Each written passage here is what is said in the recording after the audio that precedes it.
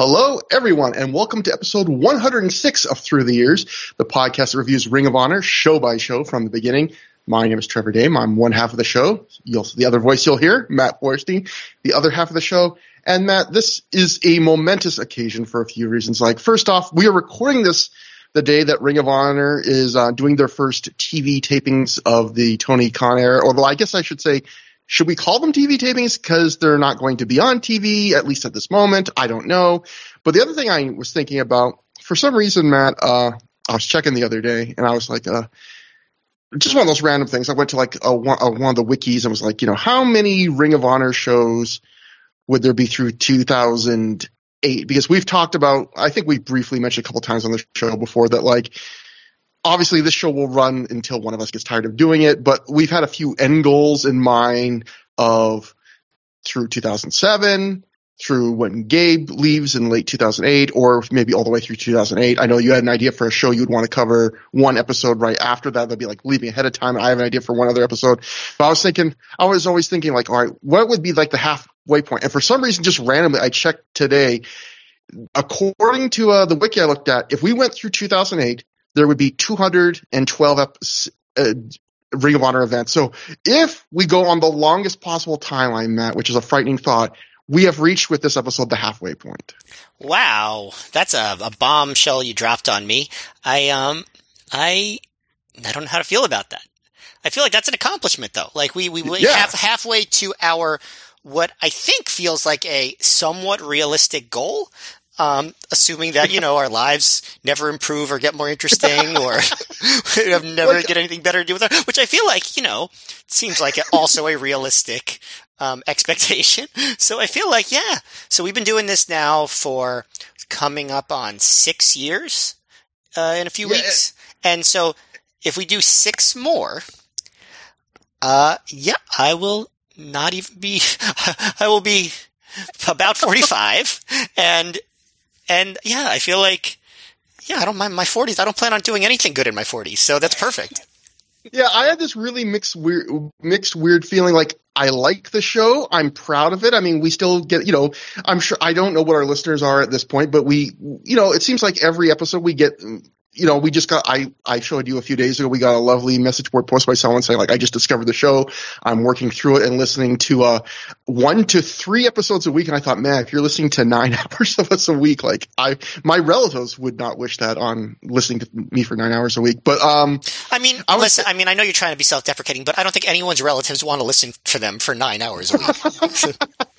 But I had this really mixed feelings where it's like, I really like the show. I have fun doing it, but yet still I intend on keep doing it till it's not fun until whatever. But like the idea also thinking like, if we keep doing it, the same math you just did, like, oh, this would put me probably into my mid 40s. I was like, this cold chill ran on my back. I was like, oh God.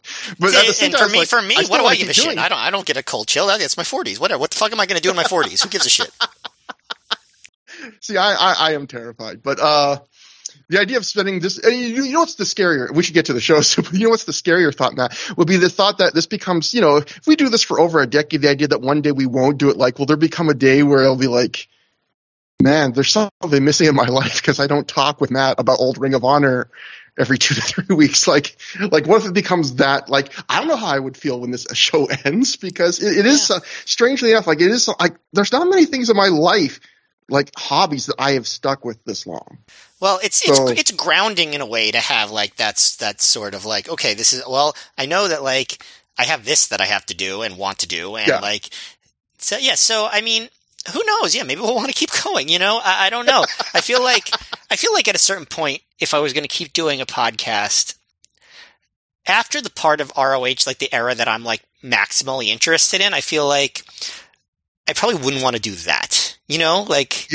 I'd try to think of something else. Like obviously I don't think like there's ever a reason to like be like, I'm going to retire from podcasting. Because first of all, people would be like, who are you? And then second thing would be like, what else? What else am I going to do? The other thing I wanted to mention is that you mentioned last night you were looking on some of the wikis, and it just, when you said that, it made me feel like this is like the name of some like popular vacation destination. Like, oh, we're going to the Berkshires for the weekend. We're going to spend a long weekend in the wikis. Always choosing, do we go to the Seychelles or do we go to the Wikis? But the Poconos, the Wikis, the Florida Keys, the Florida Wikis. But the Florida Wikis. I love that Wiki lime pie. But okay, with that kind of joke, I should probably move on to the show. So, as always, on Through the Years, we cover the news that between the last show we covered in the timeline and the current show. Just a couple things here. The first thing, it's something we've touched on before, but I like pinning it down to a specific time. Dave Meltzer wrote in The Observer in this time frame. He wrote, while negotiations aren't dead in this regard, as things stood as of the weekend, it looked unlikely that Kenta Kobashi would be brought into Ring of Honor this year. Gabe Sapolsky was trying to put together a Kobashi versus Joe 2 match. So it's interesting to think that, like, to this deep in the year, like, until we get to this point, there was still, like, a hope, you know. And you consider, like, if they're going to do it probably around the same time they did last year, because they do it that year in October. They like to do it kind of like in time to get the DVDs out for Christmas sales, you know, gift giving. You know, the time was running out. So yeah, I forgot that was even still in the cards by mid-year. Yeah, you know, so they probably got to the point where it's like, look, we need to book them, you know, if we're going to do this. And they probably eventually just said, like, no, it's not going to. And of course, eventually, I don't think it would be that long after that.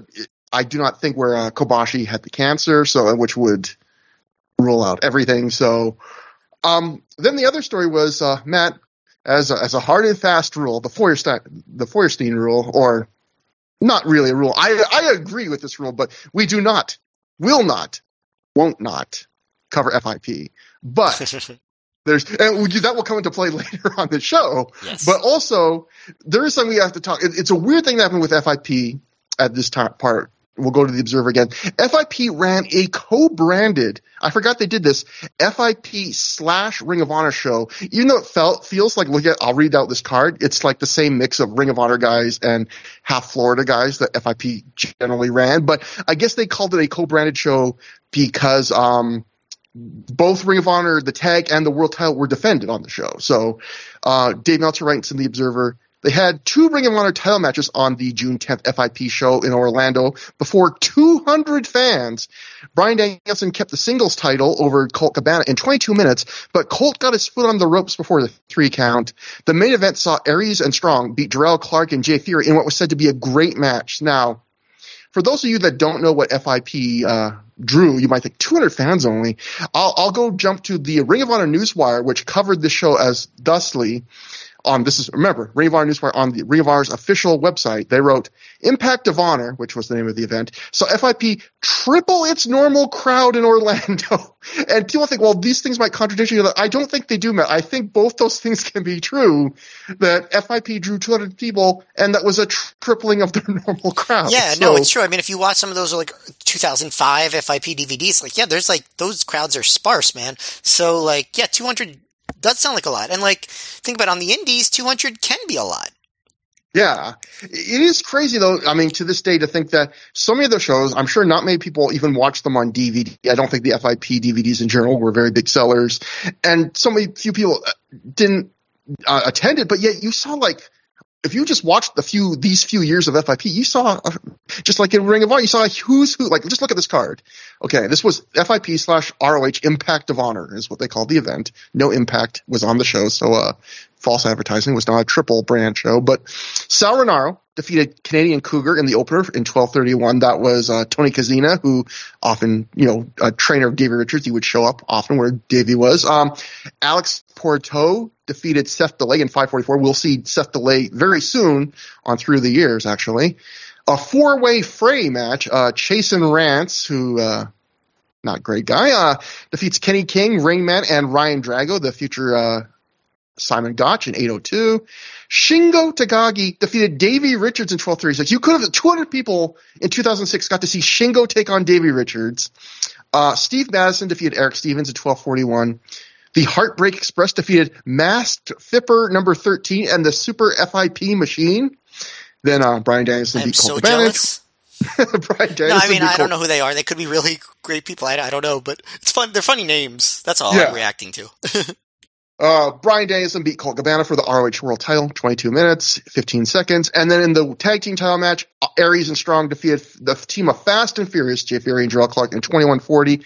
The one thing I felt bad about this is I feel like, Matt, the few performances we've seen of Jay Fury and Jarrell Clark and their individual performances in Ring of Honor, they haven't gotten much of a shot, but we were like, yeah, these guys, we want to see more of them. They look pretty good. And I feel like this is the kind of match they should have gotten in Ring of Honor, because Dave says from the live report it was a great match. Like, I bet you these guys could have torn the house down if they got the same match in Ring of Honor. I mean, I've never seen this match, but like, if you just put them against Aries and Strong and say you got 20 minutes, go nuts. Like, to me, that's giving these guys a real chance. It would have been interesting to see what would have happened if, as opposed to the way these guys generally get booked, which is, 5-minute matches, parts of 6-way scrambles. And this was it would have made sense given that Aries and Strong were like, we're going to do open challenges and stuff. And yeah, so I mean, I think that if they had a great match, why not give them the chance to have a great match on a main ROH card? I guess maybe just the timing didn't work out. Yeah. I don't know. Or just being afraid that you constantly need like a big name team to draw. But you could have found a card where like there were some other big matches so that the tag team, they've done that with the world title sometimes, where like they'll give Danielson like a lesser opponent because there's other stuff on the show. Yeah, I mean, on these like ROH shows, yeah, you make other matches the marquee match. Not every match has to be the draw. And like you said, like this would have been a perfect excuse with the idea of Aries and Strong starting this. We're going to like travel around defend. You could say, and the open challenge, we could have said like, okay, the best tag team for FIP is coming, and for sure. I mean, they literally randomly put together Tony Mamaluke and Sal Renaro and gave them the tag team titles. Do you really buy the idea that they were worried that they need marquee names for a tag title match?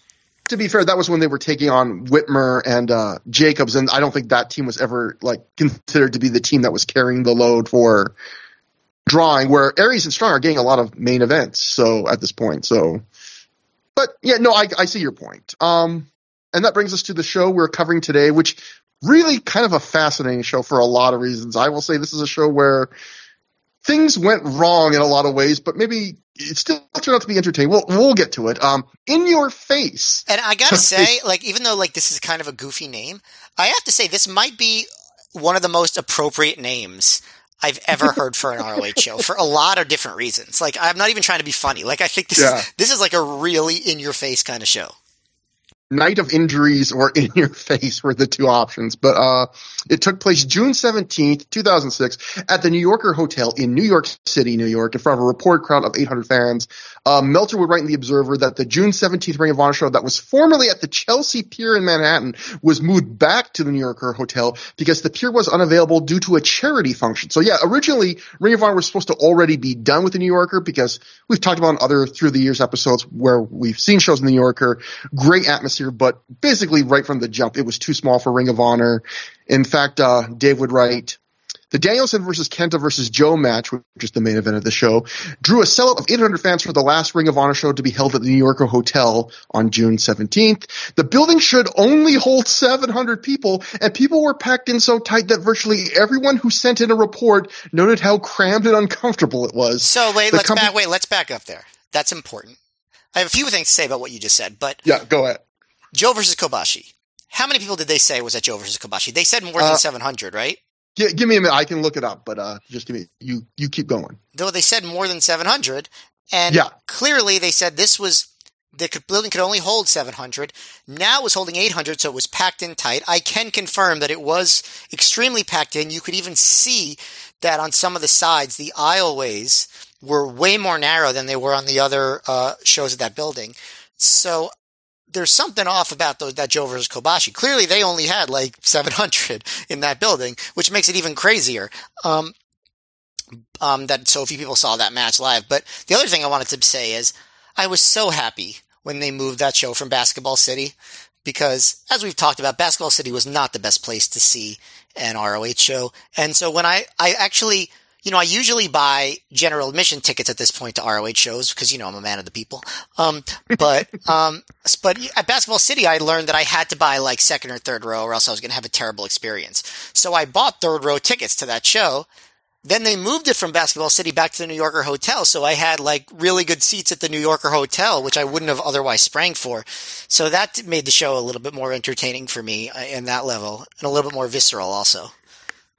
and I've said this before, it's a shame that the New Yorker just wasn't bigger because it is a really cool looking building. There's a great glass chandelier, which will come into play later. You got the upper tier. Like, it just looks like it's a cool looking building. The atmosphere was always good in those shows, but the atmosphere was unparalleled in my opinion. Yeah. And also, I just looked it up. So the Observer claimed that Joe versus Kobashi drew 750 fans. So according to the Observer, 50 more fans in your face, which if the building can only, I assume when Dave says can only hold 700, that he means probably like it's only built, like it's probably only legal to hold 700 people in there. But probably for like a fire code thing. I mean, you definitely could see that the aisle was narrower, at least on one side, on this show than it was Joe versus Kobashi. For whatever reason, they did at least move in they did move up the chairs and make a narrower aisle on one of the four sides. So they did have more people, at least on that side of the building. I don't know. So, Dave talked about how everyone was sent in a report, claimed it was cramped and uncomfortable, and then he continues, the company announced at the show that they would be moving to the Manhattan Center, the 1,100-seat original home of Raw, and run many times per year. So, yeah, they're going to be moving to a somewhat bigger building. I mean, we're going from 700 to 1,100, but it feels more bigger than that. Like I was in both venues. Like it feels more than it feels like it holds more than just, I don't know, 400 more people. But I guess 400 is a lot, so maybe not. I mean, but they had like they had a full size balcony at the Manhattan Center, like with like several rows. It obviously wasn't as big as the Hammerstein, but like I don't know. I mean, I guess I trust those numbers. I don't think that like ROH would lowball it, so I guess it's true. And it does kind of jive with you saying it did feel like this show had even more people crammed in. It did. Dave's estimate does go up an extra 50 people, so it's not. Right. They did say like technically more people saw this show live than Joe versus Kobashi. Fair, yeah, fair. But the other thing of note, we'll get to it obviously, Kenta's in the main event, but Kenta actually, because he was working the next weekend for Ring of Honor, he just stayed in the U.S. Kenta actually was going to be a guest trainer for Ring of Honor's wrestling school for this week. The Pro Wrestling Torch wrote, Noah wrestler Kenta will return to Ring of Honor for a week in June. During that time, he will assist head trainer Bryan Danielson in training the students at the Ring of Honor wrestling school. And then the Torch added, Ring of Honor world champion Bryan Danielson and Kenta will hold a special training seminar at the Ring of Honor wrestling school on June 18th. For more information, write rohhelp@aol.com. So that sounds like just anyone could have maybe gotten attendance to that. Would have been interesting if there's anyone that just decide, hey, I want to see if I can learn to get my ass kicked by Kenta for a day. But that was one of the selling points of Ring of Honor's wrestling school at this time, is they would say stuff like, you never, Gabe on those ads, he would always be like, you never know who's going to show up at the Ring of Honor wrestling school. And I think they said something during this time period, Raven showed up and Kenta showed up. So you never know. If you go to the school, you might get a random big star might come in and tell you. Yeah, I mean, it's not that random. It's not like, I don't know, Kelsey Grammer is just going to walk in. Although, if it was just a few years later after he made money playing with Edge, he might have made an appearance at a wrestling school. I don't know what I'm talking about. We're going off we were things we can't talk about, but this has been a frazzled episode, but we're going to get into the groove right now because we're going to get into the show. I make no promises. We open with the Briscoes backstage, and despite just losing to the tag team champions 2 shows in a row, Jay Briscoe says it's only a matter of time before the belts come back to them. They implore each other to man up, so the manning up is starting, Matt. Yeah, I mean, this is actually a very significant promo, even though it only lasted 30 seconds, because they debuted that catchphrase. This is the debut of the Briscoes' legendary "It's time to man up" catchphrase. I think that is worth celebrating. And it's interesting because, man up, sometimes if you just said that, I think to a person that doesn't follow wrestling or the Briscoes, you think, oh, you're saying, hey, you wimp, you better man up. But the Briscoes usually used in the context of each other. Oh, we didn't do good recently. We got to man up. We got to face each other to tune up. We got to man up. That it was more of a kind of it's almost like a reminder of the revelation with Jay Briscoe's untimely passing, that Reach for the Sky came for him crying when he watched Toy Story. The Briscoes secretly heartwarming with all of their catchphrases. Yeah, but this what was fun about these early man up promos is that when they would do it, they would also just hit each other. They'd just be smacking each other, be like, man up, man up. There's no one in my life, Matt, where if they had told me to man up, I'd be like, I'm sorry, I've been trying the best I can. I would not respond with like a good-natured shove back and another man up from myself. I'd be like, oh God. Oh Not God. even me? If you question my manliness, Matt, I'd be like, oh, Matt, you're so right. You finally see through the facade. But oh, man. We then find tag team champs Austin Aries and Roderick Strong elsewhere backstage. Aries says there seems to be some confusion about what he said at the end of the last show about Generation Next. He reiterates that the name Generation Next doesn't apply to them anymore because they took the top spots like their goal was at the formation of the stable, so they just don't need to call themselves Generation Next anymore. Aries adds that tonight starts he and Roddy's world tour as they're going to defend the tag titles all over the world, just like Aries defended the Ring of Honor world title all over the world when he was champ of that. We're going to defend them in the wikis. See, I didn't promise that it was going to get back on the rails. Aries ends by telling Roddy he has a nice bandana, as well as asking Roddy if he likes his sunglasses, and Roddy thinks they're nice sunglasses. So by the way, that will come full circle on this show too, which is an interesting little weird thing. The Briscoes, our opener, Jay and Mark, defeated Jason Blade and Sterling Keenan, the future Corey Graves, in 8 minutes 30 seconds when Mark Briscoe pinned Keenan after a spike J driller. Matt, this was kind of a squash for the Briscoes, but 8 minutes, so that's a little longer than squash territory. But this was mostly look how cool the Briscoes are, right? Yeah, I mean, it wasn't a squash in the modern sense, but like it was like an old school TV squash in that they sometimes could last a while. And I think Blade and Keenan are a just random enough team to really be a tribute to some of those old school 80s TV squashes where you just put a couple of random guys together in a way that makes no sense. I liked that they put the Briscoes in this spot because the Briscoes just lost 2 tag title matches in a row. So it makes sense that they would have to go all the way back down to the opener, wrestle a couple of randos, and work their way back up to a title shot. It makes total sense. And the crowd was ready for them. Like, they were so excited. And also, like, the Briscoes, they wore these black shorts. I thought they looked really good. Obviously, red was their main color over those that did in that era. But I thought the black shorts, it suited them pretty well. So a couple things early. First of all, this is when on the DVD they announced that they're moving to the Manhattan Center. And, they mentioned, like you said, it was the original site of Monday Night Raw, which was 1993, which I did a little math, so that was 13 years before this. 13 years ago from now was 2010. So, it's just one of those weird things. Obviously 1993 WWF seems like a million years away from 2006 ROH. Whereas I think 2010 WWE doesn't really feel all that different from current WWE. It's different, but it's not that different. You know what I mean? Yeah. It's just one of those things where time feels like it moves differently now than it did.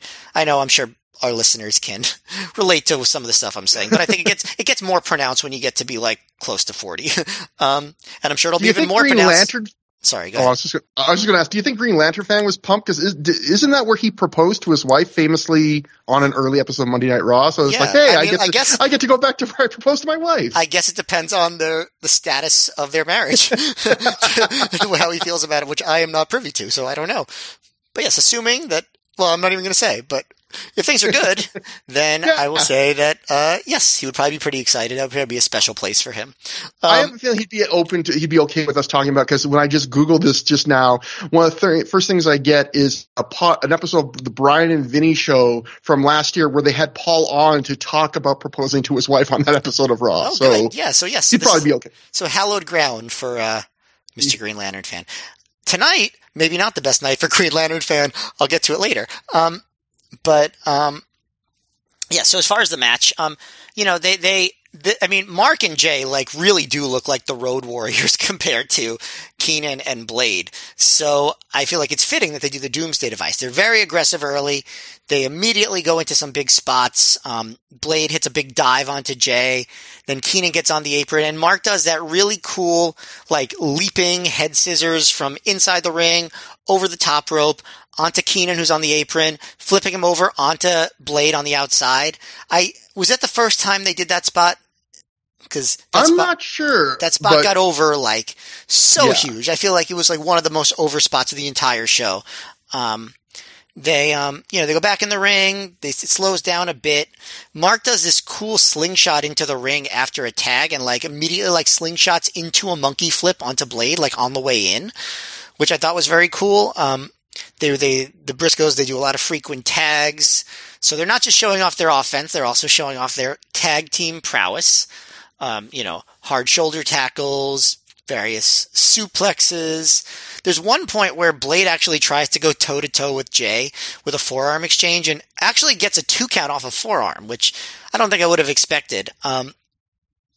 So they work on Blade for a while, then Blade just kind of tags Keenan kind of randomly. Things slow right back down when Keenan gets on offense. But he does some spots. He hits a backstabber while Jay is hung up in the middle rope. He does, that very classic indie spot where he tells the crowd to be quiet, like he's going to hit a hard kick to Jay, but instead he just grabs a chin lock. I feel like that really mostly works on the indies. Like you don't really see that being done in a big arena very often, where like you do the chin lock as the heel spot after you build up a bigger move. But seen it a number of times in ROH in the time that we've done this show. And that would have been tailor-made for Randy Orton. Like, he should have just leaned into it. Yeah. Like, I'm going to punt this guy and then chin lock. Yeah, I feel like that would have worked. He could, it's not too late for Randy. He could do it when he comes back. And eventually, Blade comes in. Mark dumps him on his head with a suplex. Mark and Jay do the Splash Mountain neckbreaker combo on Keenan. Blade breaks that up. And then Mark and Jay chuck Blade like really high into the air, and Jay does a military press into a Death Valley driver on him. They hit the springboard spike Jay Driller on Keenan, get the win. Keenan and Blade, they got more offense than I remembered, but obviously this was a showcase for the Briscoes' killer offense. This was put on ROH videos, and I think it was by far the most buzzed about match on that site in that entire first 6 to 8 months of that site. Got people really excited about the Briscoes. So this was like one of the most successful ROH videos matches there was, because between the hot crowd and the Briscoes' cool offense, I feel like it was just a really nice way to open the show. Nothing, they didn't try to have this amazing match. They just showcased a really cool team doing really cool stuff. I'm really glad you mentioned that this was a free match on the Ring of Honor website, because sometimes I had to take a little pause. I was buying all the Ring of Honor DVDs in order, but sometimes, being a poor guy coming out of his teens, I had to take a little pauses sometimes to wait for shows. And I remember this like was my first chance of seeing the Briscoes again since they left Ring of Honor.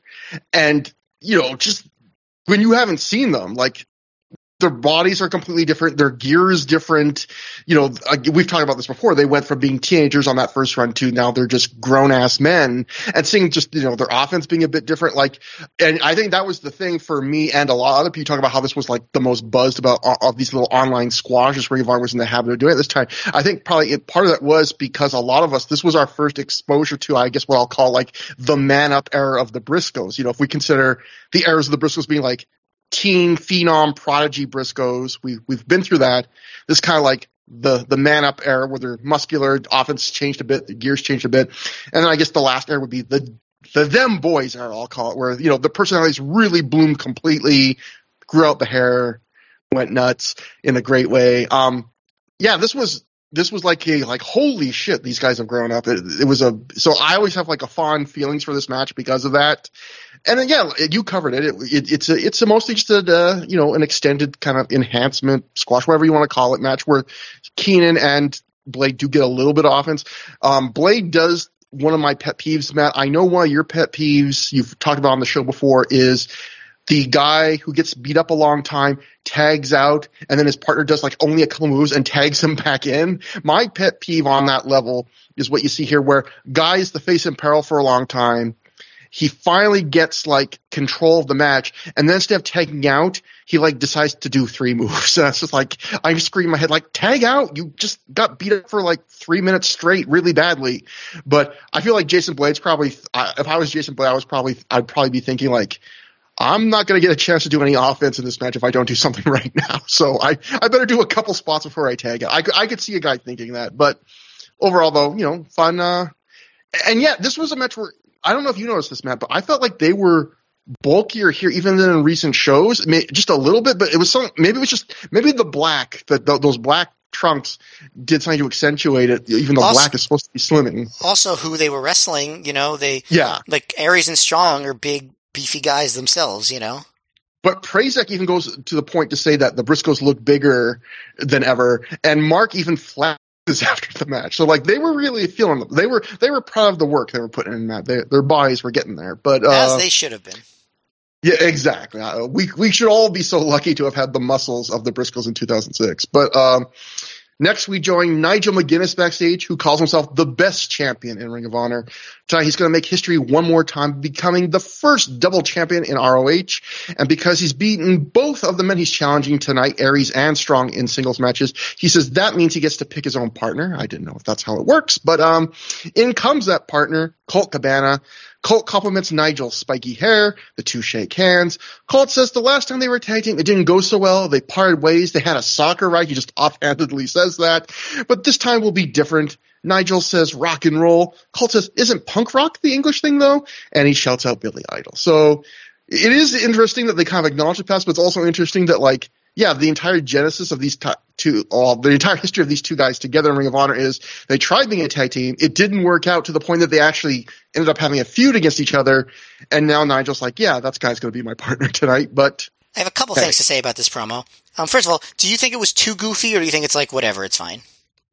I think the Colt stuff bordered on being a little too goofy, especially when Nigel was trying to transition to being more serious. And it felt like, I think we talked about this recently on another show where it was like, we're in this weird middle era for Nigel where it feels like generally he's being more serious, but occasionally in his matches and his promos, like the old Nigel that we've seen for the year or two previous will come out for like, he'll bring out the Bret Hart best there is thing randomly when he hasn't done that for 3 or 4 matches, and this felt like, Colt kind of bringing him back to mid-card goofy Nigel for a second. Yeah. And the other thing, I'll definitely have 2 more things. First of all, we're getting very close to Nigel just like fully turning face. Couple months away, I guess. And so he's acting a little bit more magnanimous toward Colt here. He's not really being particularly heelish in any kind of way. I would say he's not really heelish during the match, which we'll get to, not particularly anyway. And so I have to say, I think it's fair to say at this point, having seen almost the entire Nigel McGuinness ROH first heel run, this version of Nigel is one of the least dastardly pushed heels I think I've ever seen. Like, if you think about it, like, he's won a few matches by cheating here and there, like very minor stuff. He did, he hit Claudio with the iron a couple times, bloodied him. But like, in general, he did very little, like, really despicable stuff. He's really just mostly like smarmy and goofy and like arrogant. Like, he's really a particularly not villainous heel. And even his cheating is almost admirable because it's usually so smart, and he's like really smartly manipulating the rules. Like, it's not usually just like a cheap cop out. Like, he just beat Danielson, but it was because at the last second he like pulled out a chair as Danielson was diving at him, like just to defend himself, like stuff like that. It's not like, oh, he's the most evil plot of all time. It's just like, oh, he's kind of clever out of desperation. Yeah, which is, I guess, kind of smart of him. I'm not sure if this was a conscious thing, but like, he was in a company where like guys were trying to be like really like over old school heels, like Rave, really trying to get a lot of heat, even Punk when he turned heel, like, and so Nigel's just like, yeah, I'm not going to go all in like that. I'm just going to be kind of like a scamp, which I think worked out pretty well for him. The other thing I was going to say is, you said that Colt was like, I thought punk rock was the British thing after Nigel said rock and roll. So all the history of British music and like, obviously punk's a big part of it, but like, Colt doesn't realize that like, also rock and roll, pretty big part of the British music history, like the Beatles. Little band called the Beatles. The Rolling Stones, Led Zeppelin, The Who, like, these were not punk bands. Like, I feel like those bands are even more famous than the punk bands. Yeah, anyone that to learn about the history of punk rock, Colt would like to educate himself. Please Kill Me is an oral history of the early days of punk by Legs McNeil, I believe. That's a good book. There, free book recommendation for everybody. But Matt, did you have anything else to say? I know you said you had a few points. Was that both of them? That was all of them. Yep. Okay. Thank you. Now next, no, that was wonderful, Matt. You should have the floor whenever you want, like a janitor with a lot of access. But so next we have Jesus Christ. Next we have the first thing that went wrong on this show on a night of things that went weird or wrong. And and I'm not talking about this podcast, I'm talking about the show we're covering, and it did not make the air. This is a real rarity, and I did not know this happened, or if I did, I had forgotten about it until I did the research for the show. Going back to the Observer here, this is a match that did not make the DVD, but Dave writes, the worst reaction to a Ring of Honor match all year was to the second match in which Jay Christ, which, Dave, you got that wrong, it's Jake Christ, of Airborne Express, Dave, that's Irish Airborne, beat Marcos. I read that. I didn't even pick up on that Airborne Express. I like it. People turned on it quickly and were chanting for it to end from the 2-minute mark. It was a bad match as well. Ricky Reyes beat Dave Christ coming out of that, which we will talk to in a second. But I want to point out something out to people, which is like the Ring of Honor history. There have been matches so bad that Ring of Honor has not put them on the DVDs. They're kind of infamous. In fact, it's so rare that Ring of Honor did that Ring of Honor, in fact, put out a DVD, I believe, called ROH Uncensored, which was a lot of pre-show matches. But the selling point was just, here are the matches we've edited out that were like famous for being terrible. It was the ICP match. It was the Conan match. And it was the Teddy Hart. It was not the entire match. The match made to the original DVD, but it was the Teddy Hart moonsaults and vomits in the ring after the match, which scramble cage match, kerfuffle that resulted in him getting basically blackballed out of Ring of Honor. The craziest example of that was they did it to a match between El Generico and Kevin Steen from the Homecoming in 2005. That's got to be the most absurd example of that I've ever. I'm not saying the match was good, but that's just a crazy trivia note. So those matches I just mentioned, they made that ROH Uncensored DVD. I don't believe this match is ever made and I have, after reading this, saying it's like one of the worst matches Ring of Honor had, that the fans turned on it almost immediately. Well, keep in mind, what makes this even more unique is they didn't just cut out one match. They cut out pretty much two matches. They just showed a brief clip of the second one. And they had time on this DVD to show those matches. Yeah, I was just going to mention, most Ring of Honor DVDs at this point were going right up against the 3 hours, or at this point we were just a few shows after Ring of Honor figured out a different burning method or whatever for DVDs where they could extend the DVD running length to up to 3 hours and 15 or 3 hours 20, something in that range. I think 3.5 was their. And this is a show. This is the rare Ring of Honor show. It's one of the shorter shows we've covered recently. It's only 2 hours and 43 minutes, I believe. And then it's so short they put an entire FIP match on at the end of the show just to fill up the DVD. They easily could have put on. So that's how bad this match was. They were even though we have the time, we're kind of coming in under time on the show. We are still not going to put this match on. So. Yeah, I don't remember the matches, but I definitely remember the crowd being very mean to them, and I felt bad because I always feel bad in situations like that. Especially because Marcos, that's a beloved kind of undercard fan favorite. Yeah. For the fans to turn on them at 2 minutes in, I mean, wow. I guess really Dunn was the popular one among that crowd. I'm just kidding, but it is really crazy. So that brings us to the match that, we just alluded to. It did kind of make the DVD. We'll explain in a second. Ricky Reyes scored to the ring.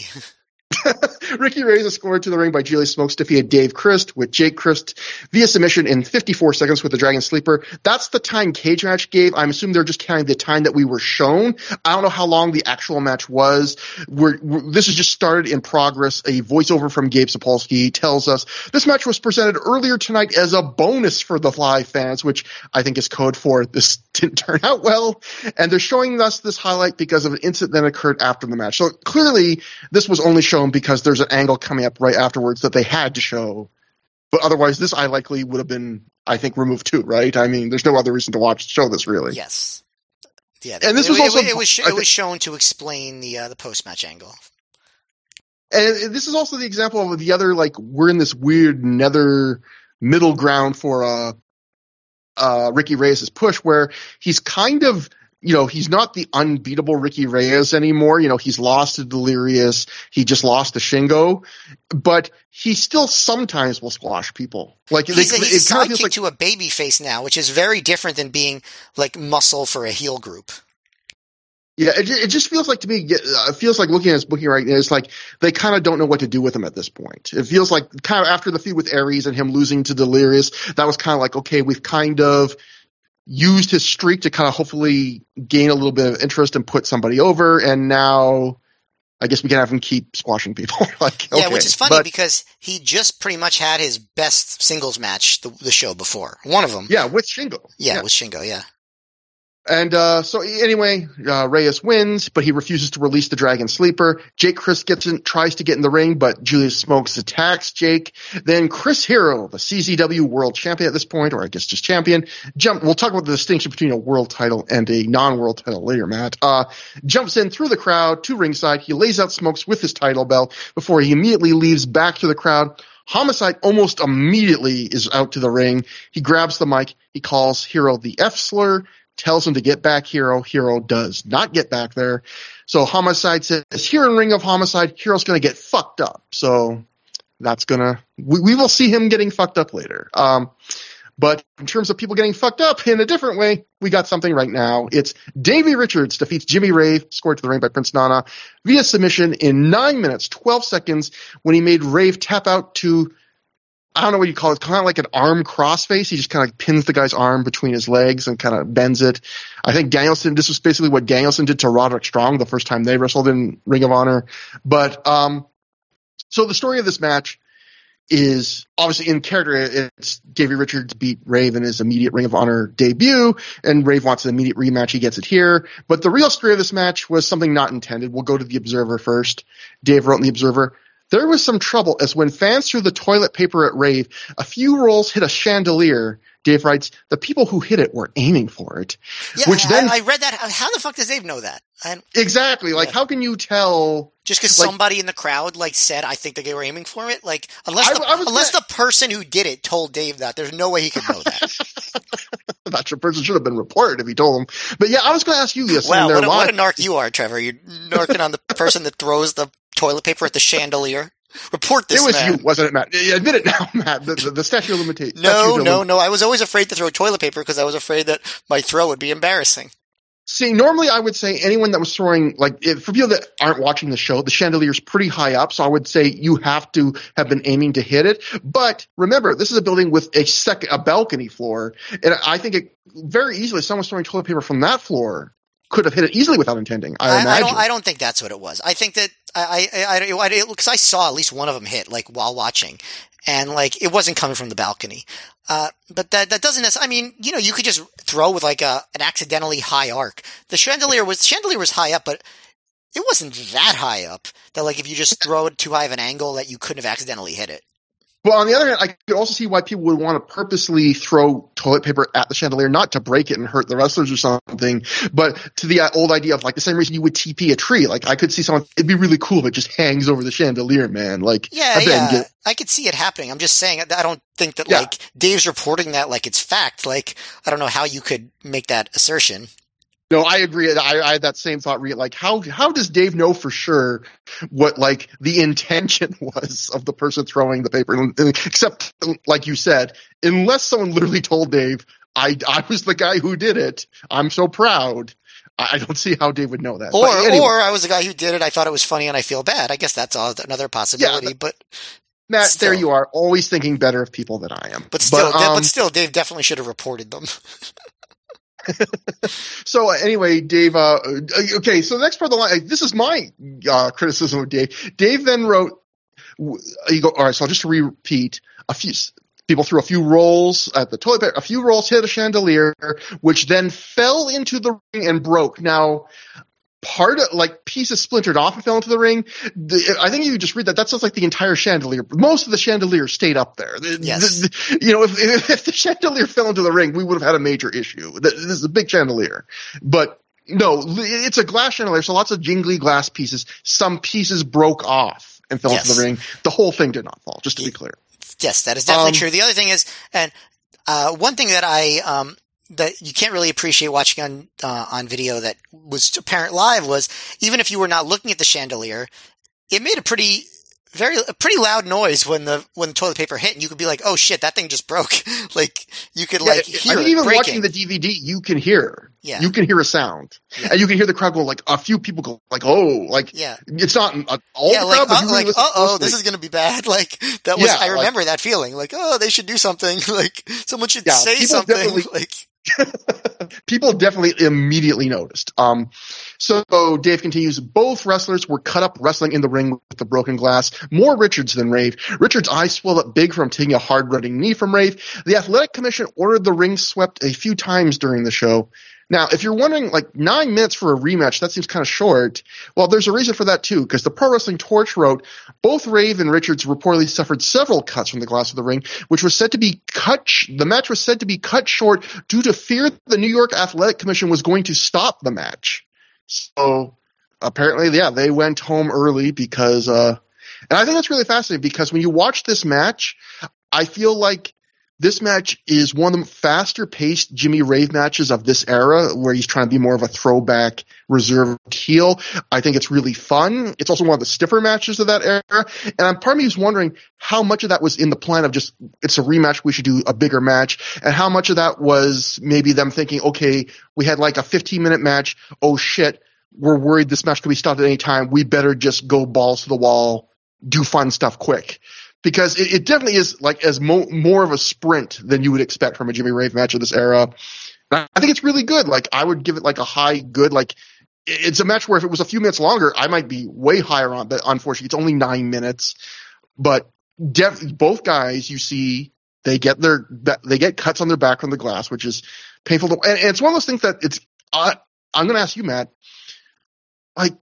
Why did they not just stop them? It's apparent immediately there's glass in the ring, and Rave, when the match starts, he attacks Richards in the aisle as he's making his entrance, and they brawl outside. And I was thinking maybe that's even an audible to give them some time to sweep up the ring, but if they do, they don't do it long enough because they're not out there very long. And when they get back in the ring, there's not only still clearly visible pieces of glass in the ring, there's also still a few scraps of toilet paper still in the ring. They have not. If they had, I don't remember if they swept it while they were out on the floor and you just didn't see it. But I feel like if they did, you would have heard that "sweep it up, asshole" chant during the match. Yeah. You didn't hear that till after. So I don't think that happened. After the match, Jimmy Rave has a tantrum at ringside, and one of the things he does is he grabs a broom at ringside and tosses it down again, which makes you think that someone did try and briefly sweep it up. So yeah, maybe. I just don't remember. Yeah. But either way, I enjoyed the match. Is really quite a bit of fun if you can get over the wincing of these guys are wrestling on little shards of broken glass. And I think anyone that has ever dropped the glass on the floor and cleaned it up, but known you've never been able to find all the little shards, and then for the next couple of days you're kind of, ow, crap, there's a piece I haven't found. I could just imagine taking bumps on that, especially when I could see a few visible little shards on the ring, and seeing how both these guys do get cut up, how much that must have sucked. But I thought it was an entertaining match. I keep saying that, but I'm just trying to gather my thoughts. Rave catches Richards with a really good looking, but almost too good looking. I almost thought this is where Richards got his eye hurt, but I don't think it was. Running step up knee in the corner. And then later it's clear right near the end of the match, he catches Richards with that running knee he always does. I believe sometimes Rave called it the Doppler effect, where the guy is just sitting on the mat and he runs and really fast at his opponent and hits him, with the key being he hits the guy high in the chest with the knee, where it's not going to do injuries. I guess this time it probably slipped, went up. Almost immediately, Richards' eye is swelling. We'll see it later in a promo. It's really badly swollen. And it's interesting. I'm not going to cast any aspersions on Jimmy Rave, but I do think it's interesting where, listening to some of the shoot interviews Rave's done, he talked about, up to this point in the timeline, two of the guys he had problems working on matches with. He complained about Davey Richards, we talked about on the last show, and AJ Styles. And those are also the two guys he caught with his running knee and really busted them up. And I think that's a complete coincidence. Rave has said that's a complete coincidence, but maybe don't get an argument with Jimmy Rave about, not knowing how to put together a match. But either way, good match. Kind of overwhelmed by the broken glass though. Yeah, I mean, this is the sort of glass-based death match that Jim Cornette would truly go on a tirade about.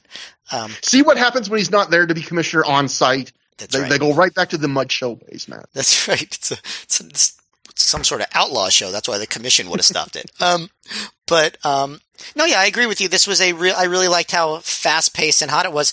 I mean, I don't know if like they changed the pace of the match because of the glass, because like they started that way immediately. And if you been watching recent Jimmy Rave matches, which we have, like he does a lot of stalling.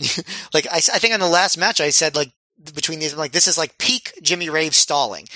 This is like the least stalling Jimmy Rave match I can remember, this one. So like I feel like they were planning a hotter and heavier match, and they did it. They do a lot of big moves, do it fast. They get cut up, like you said. I think, Richards, whenever he does the handspring kick during this era, because crowds haven't seen it yet, they go insane because it's just such a cool move. I still think it's awesome. At one point, when Richards suplexes Rave over the top and they both fly over to the outside, I thought they did a great job of both tumbling to the floor. Because, you see that spot in a lot of different ways, and sometimes it goes better than others. I think this was a really good version of that. Also, Richards, you could tell he's just really on fire here. The crowd is so hot. So when Richards hits the corner forearm lariat combo and then yelling, "Fuck you," as he hits the lariat, he's just... he's really amped up, I guess is what I'm trying to say. So I think between the super hot crowd and the drama and the brutality with the glass, which is unfortunate, and the black eye on Richards, and the fast-paced sprint nature, this was so different from the first match, and in a very fun way. So I thought it was memorable in several ways. I wish they hadn't actually gotten hurt. Yeah, and I think this match in some ways kind of sums up a lot of the show, which is it's memorable. Things kind of went wrong. Maybe it's not all memorable for the right reasons, but it's entertaining nonetheless. I'm sure they would prefer just having like a 15-minute match where glass didn't break and Davey Richards didn't get a giant black eye, but it certainly makes the match very memorable and fascinating to watch. So after the match, Rave and Nana throw a tantrum on the outside, which includes, this is the point where Rave chucks a broom. As Richards walks up the ramp, we can hear the crowd in the background chanting, "Sweep it up, asshole, sweep it up," as Matt just alluded to earlier. So presumably, before Richards can even get to the back, they're telling someone, "Get back in there, sweep this up." And as I think Dave wrote in The Observer, apparently someone was trying to sweep this up multiple times throughout the show, which... hopefully, I didn't see anyone else get cuts from glass the rest of the show, so presumably they figured it out after this match. But they were in a hotel. You'd think that maybe they could borrow a vacuum cleaner from somebody. I would have loved this one just with a vacuum cleaner. Would love to see a vacuum at a wrestling show. Next we go to Jimmy. They have weed whackers. They might as well have vacuum cleaners. Next we go to Jimmy. Then they have a washing machine done by the SAT. That's even more dangerous than the broken glass.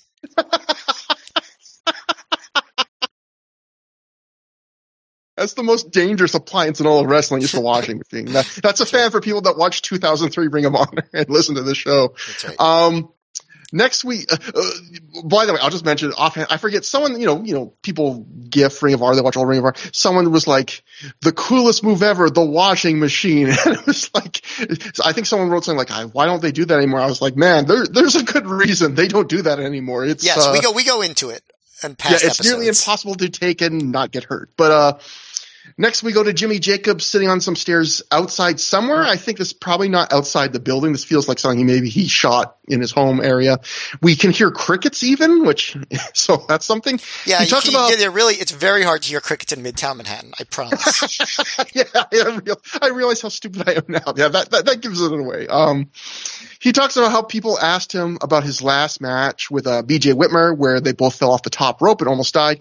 Jacob says he doesn't remember that match. He remembers locking up, and the next thing he remembers is sitting in the locker room after the match with people asking him how many fingers they were holding up.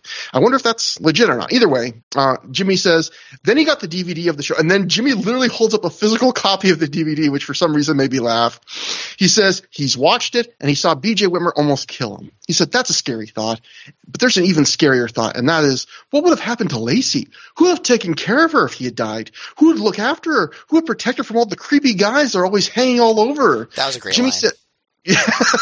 Jimmy says, bring any kind of anguish to Lacey is unforgivable. So in the New Yorker, a place where he and BJ tore the house down many times, which, maybe once. One stop. You did. Yes. You like the Mama Luke I match. like that match. I'm just saying many times. I don't even think they've been in the New Yorker many times. They had 3 matches there. One of them, I think, unambiguously tore the house down. Yeah, one was. Okay.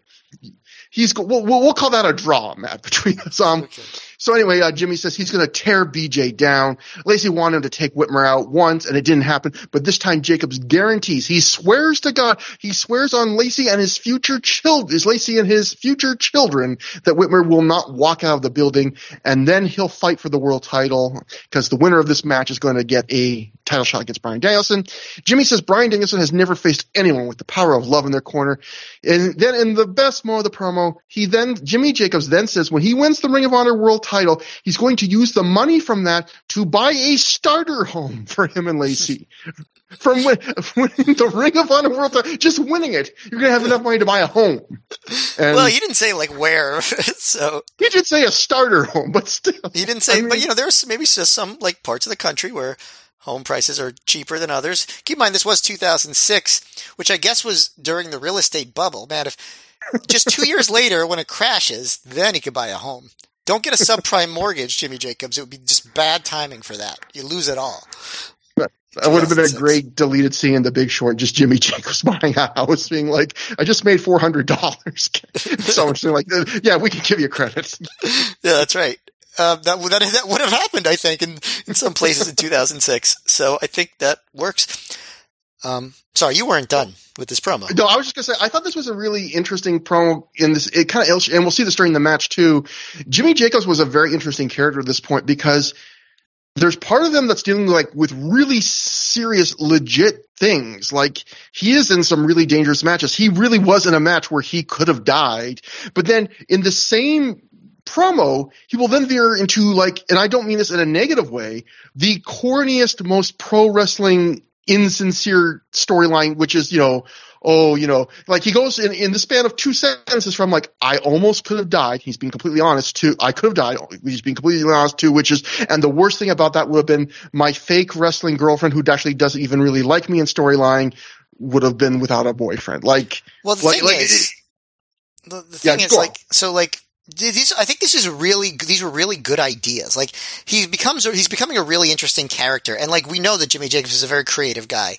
I think he wasn't quite there yet on like his promo delivery, but I think, once he would get there, I think you can sell that transition.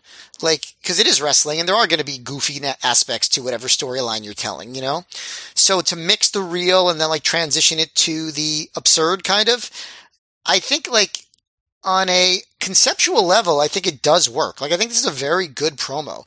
It's just, he's not totally experienced at delivering that kind of promo yet.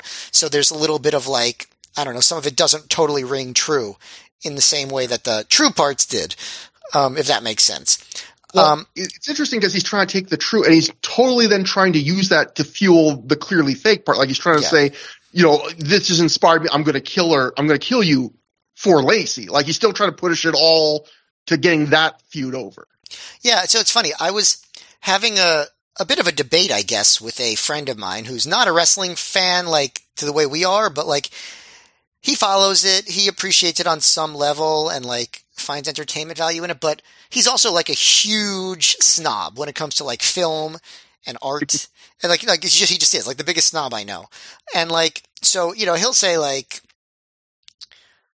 wrestling, when people talk about the acting quality of the WWE Bloodline storyline that's been going on. We're recording this in February of 2023. So like that's the hot thing in wrestling at the time. And people are talking about like, this is Emmy-worthy acting and stuff. And he's like, no, like even good wrestling acting is worse than a bad TV show. And I was like, I kind of like see what he's saying, because wrestlers aren't actors. And my argument was, I think some of the scripted stuff can be just like really bad acting, but when a wrestler cuts a good promo, like in the traditional sense, that's different from acting, so it's not bad acting. It's just good promo. Like, because when someone cuts a good promo, like they're just kind of telling their truth so they don't have to act. He disagrees with me. Like, he's just like, no, this doesn't ring true because some of this stuff is so silly and stuff like that. But I really do think that a good wrestling promo delivered well doesn't feel like acting. Like, I'm not saying that wrestlers are like great actors, because if they were, I think more of them would do amazing things when they get into movies and stuff. Whereas, I think very few have made that transition.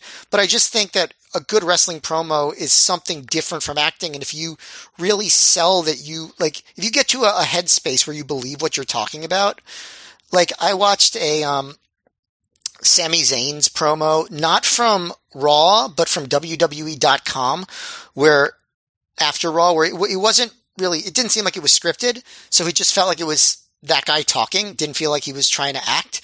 And that felt true to me. It didn't feel like he was, trying to be an actor, because he's not an actor. He's a wrestler. Do you get what I'm saying? I know I'm kind of rambling, but do you understand? Do you understand the distinction that I'm making? I think that's a great point, because you know what, I was saving this for something I was going to write, but I'll give it. You're so lucky, folks. You're going to get an early teaser. That's me being sarcastic, by the way. But I feel like great wrestling acting, if there's such a thing, is very comparable to method acting in movies and stuff, because they always say, like, not everyone agrees with method acting, not everyone does it, but the idea of method acting is you try and make yourself similar to the role you're playing, to the idea that at that point you're no longer pretending or acting, everything's second nature, you're reacting. And I feel like wrestling, its advantage with acting is when it's why people say, like, oh, the best characters are yourself turned up to 11 and stuff, is the best wrestling promos are often when you're not really acting. Like, and that's when your friend, your snobby friend, was like, oh, there's not good acting in wrestling. I would say there's maybe not great traditional acting.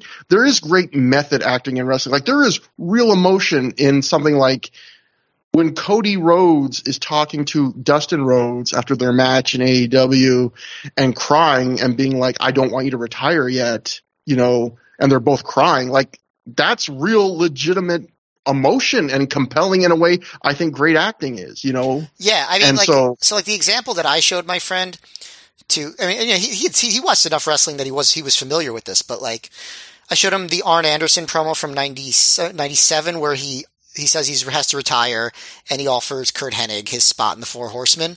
It's a pretty famous promo. Arn Anderson, I think, to me at least, was very good at being believable in his promos.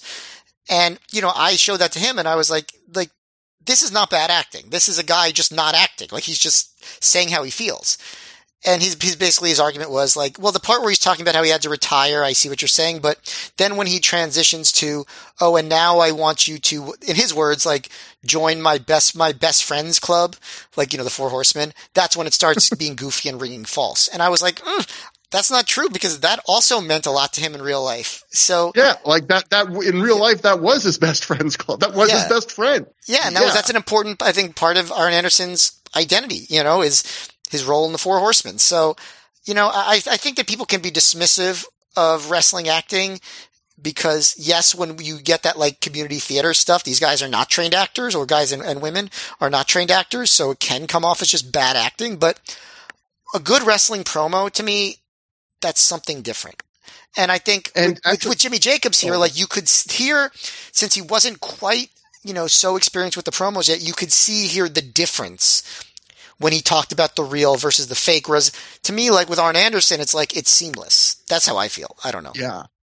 No, I think that's a good point. Actually, and again, this is because Jimmy Jacobs again was still very young. Like, I'm not saying like he wasn't a good promo. Like, this was him being he was being very ambitious here, and I think he did pretty darn well, all things considered.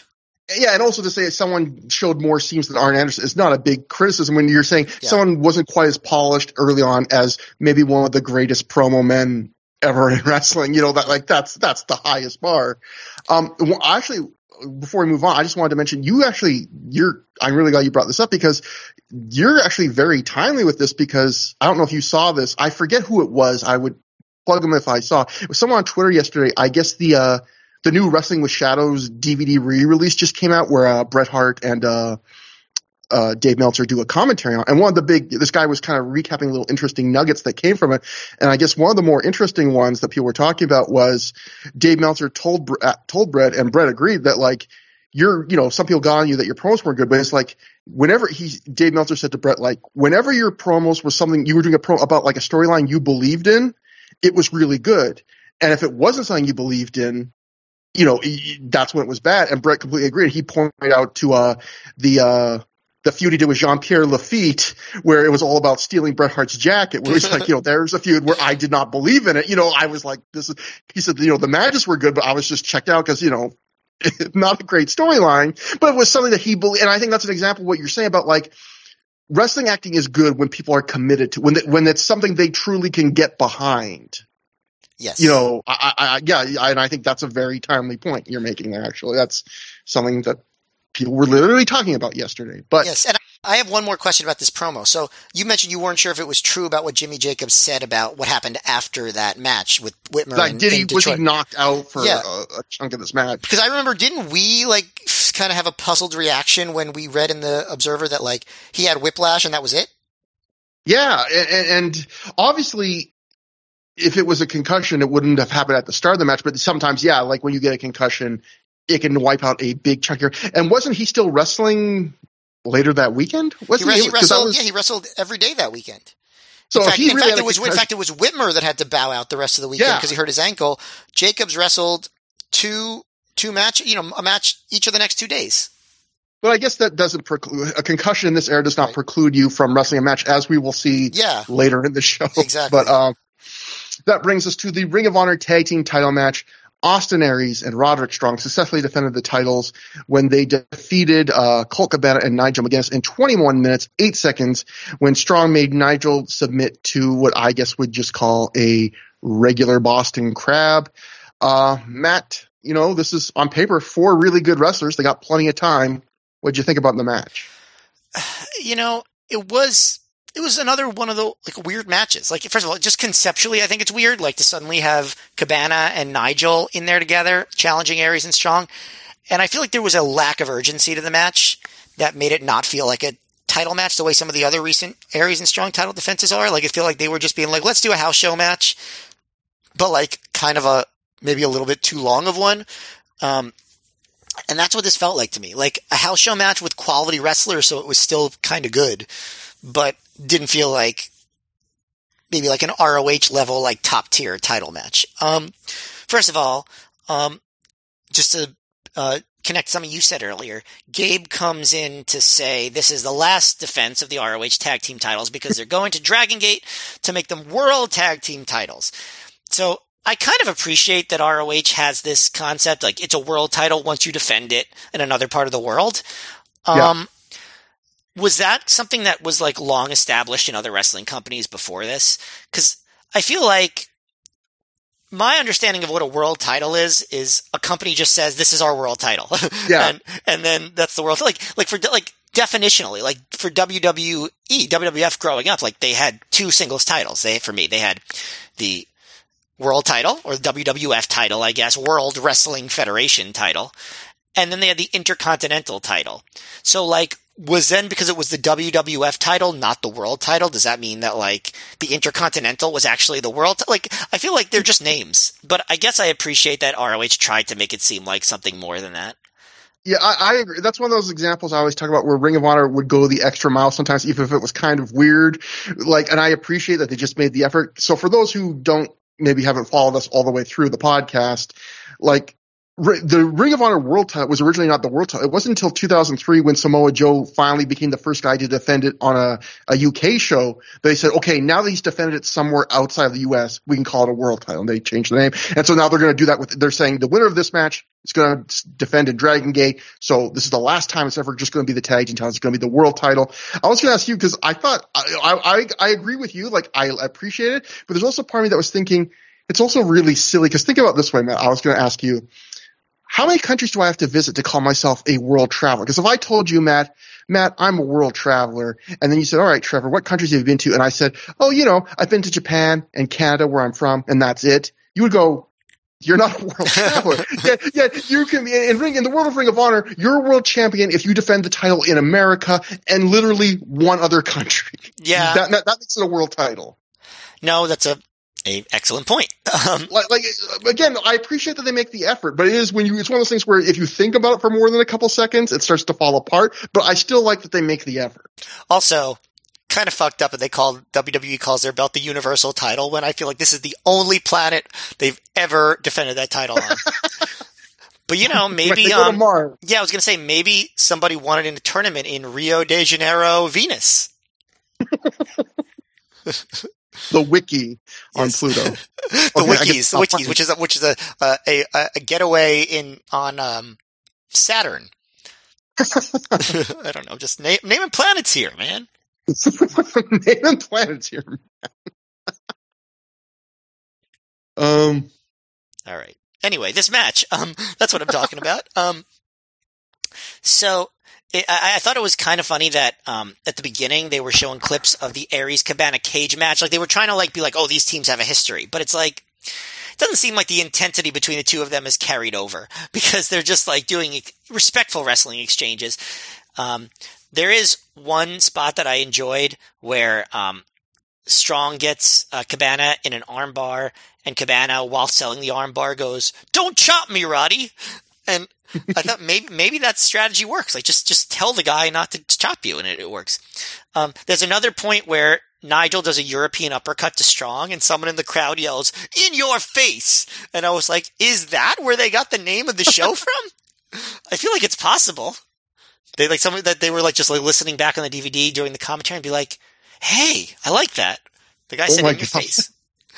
I didn't even notice that. Yeah, I feel like I should just go to indie shows and just yell random things and hope that they name the show after some of the things that I yell. There's the bathroom. If I yell "This is great wrestling action," and then they name the show "Great Wrestling Action," I think if I was an announcer, my catchphrase would be talking about how much wrestling there is. Like, "Ladies and gentlemen, have you ever seen this much wrestling in your life? This is the most wrestling we've ever had."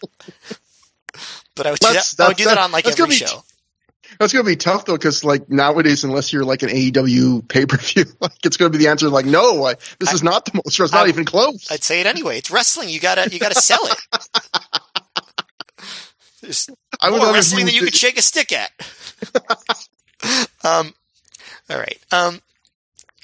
So Strong hits hard chops. Nigel does the headstand. But Aries holds him up so Roderick can chop him upside down a few times until Colt breaks it up. Then Aries and Strong get the advantage over McGinnis. Aries, he milks the crowd for a while.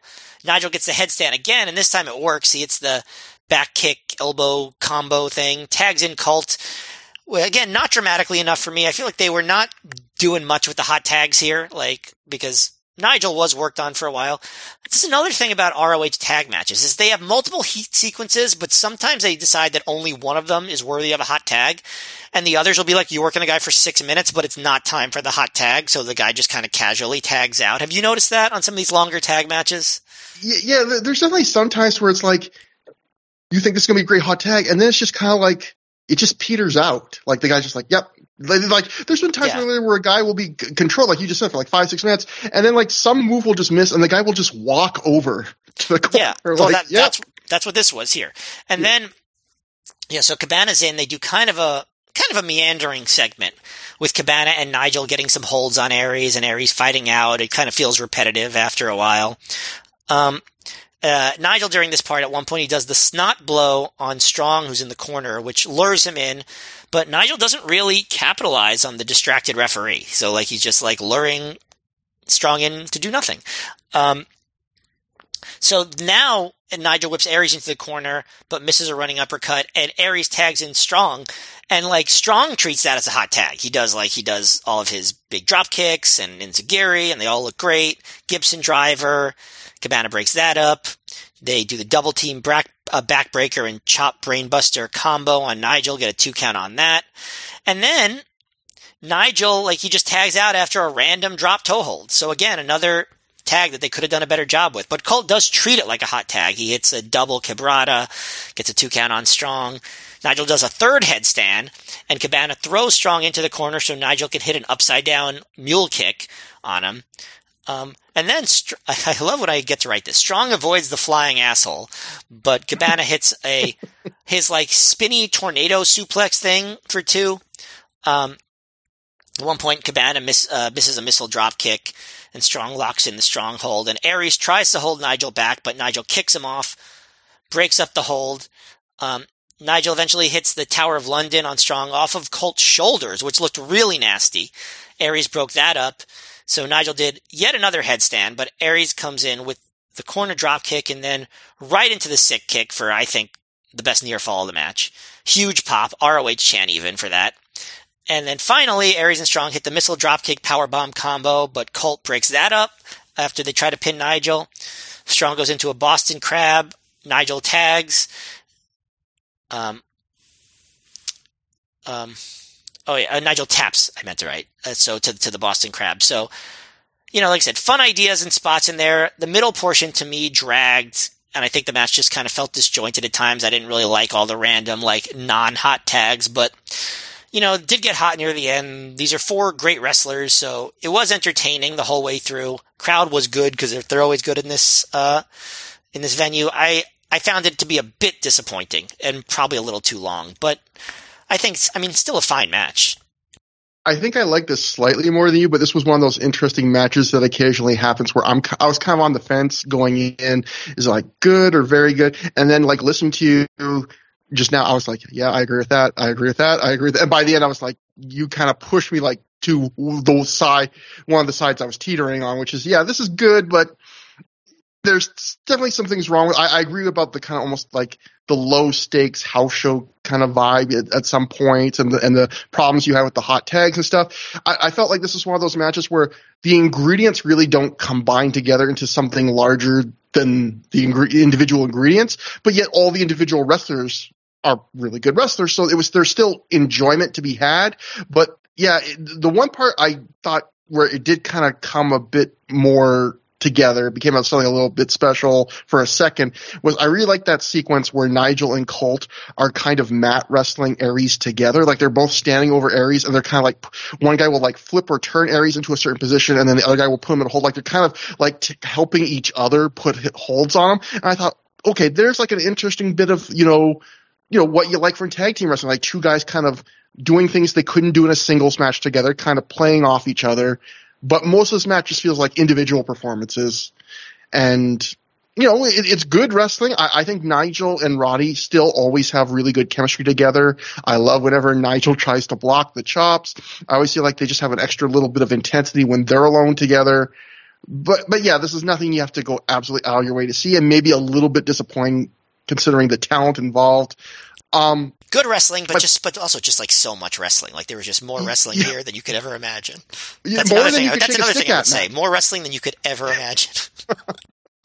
I would love if that became a criticism we could say for matches this was a good match, but it went on too long. I couldn't shake a stick at it, and that's too much wrestling. Just too much wrestling. Yeah, I just want the stick to be able to cover just enough to shake at it. Yes, this match was good, but it just had too much wrestling. We've definitely seen some matches that we can apply that criticism to. But I thought a couple interesting notes were things that happened before and after the match. The first one was before. I liked that Nigel always during this era, he did the intro where he slides under the ring apron and you have to kind of see it to really understand it, but he kind of scoots under the ring and then stands up, and Colt tries to do it, but he can't, and then he kind of does on a second attempt when he does it in tandem with Nigel, which again, kind of the more, what we were talking about earlier, going back to kind of the more cutesy, goofy stuff that Nigel plays along with it. And then the commentary at one point late in the match or something, it stresses something that they've stressed a few times lately, and it's interesting because it's clearly something Gabe is really pushing the announcers to talk about, which is that no Ring of Honor title has changed hands in 2006, and which of these champions is the best. And I really think he's just pushing that because knowing that they're still not going to, any of them, none of the titles are going to change hands still for a bunch more shows. I think he almost wants to create this feeling among fans that oh, they keep calling attention to it. One of these titles is going to change hands any second now, when they really aren't for a little while still. We still got a ways to go. I like that angle of it, though. I think that's a good thing to make an issue out of. Yeah, I think it's a good hook. Yeah, they're putting over every champion. They're saying, we've got 3 really good, strong champions you could debate, and you really could the way they were booked at this point, especially saying how Nigel, even which was the pure title, kind of a mid-card title, but Nigel had just beaten Danielson, the world champion. So you really could, at this point in storyline, argue that any of the champions were the best. So for sure. No, I think that and I don't think at this point in his reign, obviously Danielson had by far the legendary reign in this in this company, but I don't think he's so much towering over the others at this point. His just goes on a lot longer than the others, and he's yet to have, I'd say, his two most legendary matches of his reign. At this point.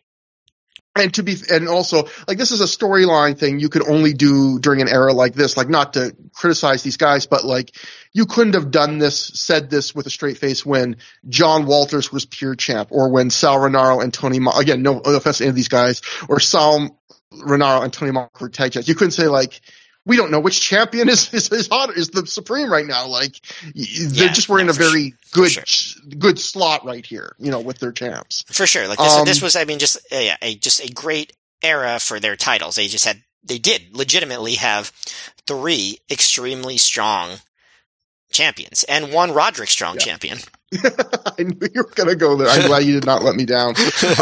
Next up, we have the second instance actually the third. The first instance of things going crazy and wrong on the show was the match so bad it could not be aired. The second was the broken chandelier. Now we've got the third, and we got at least 2 more after this, Matt, of things going wrong. Well, actually, at least 1 more after this.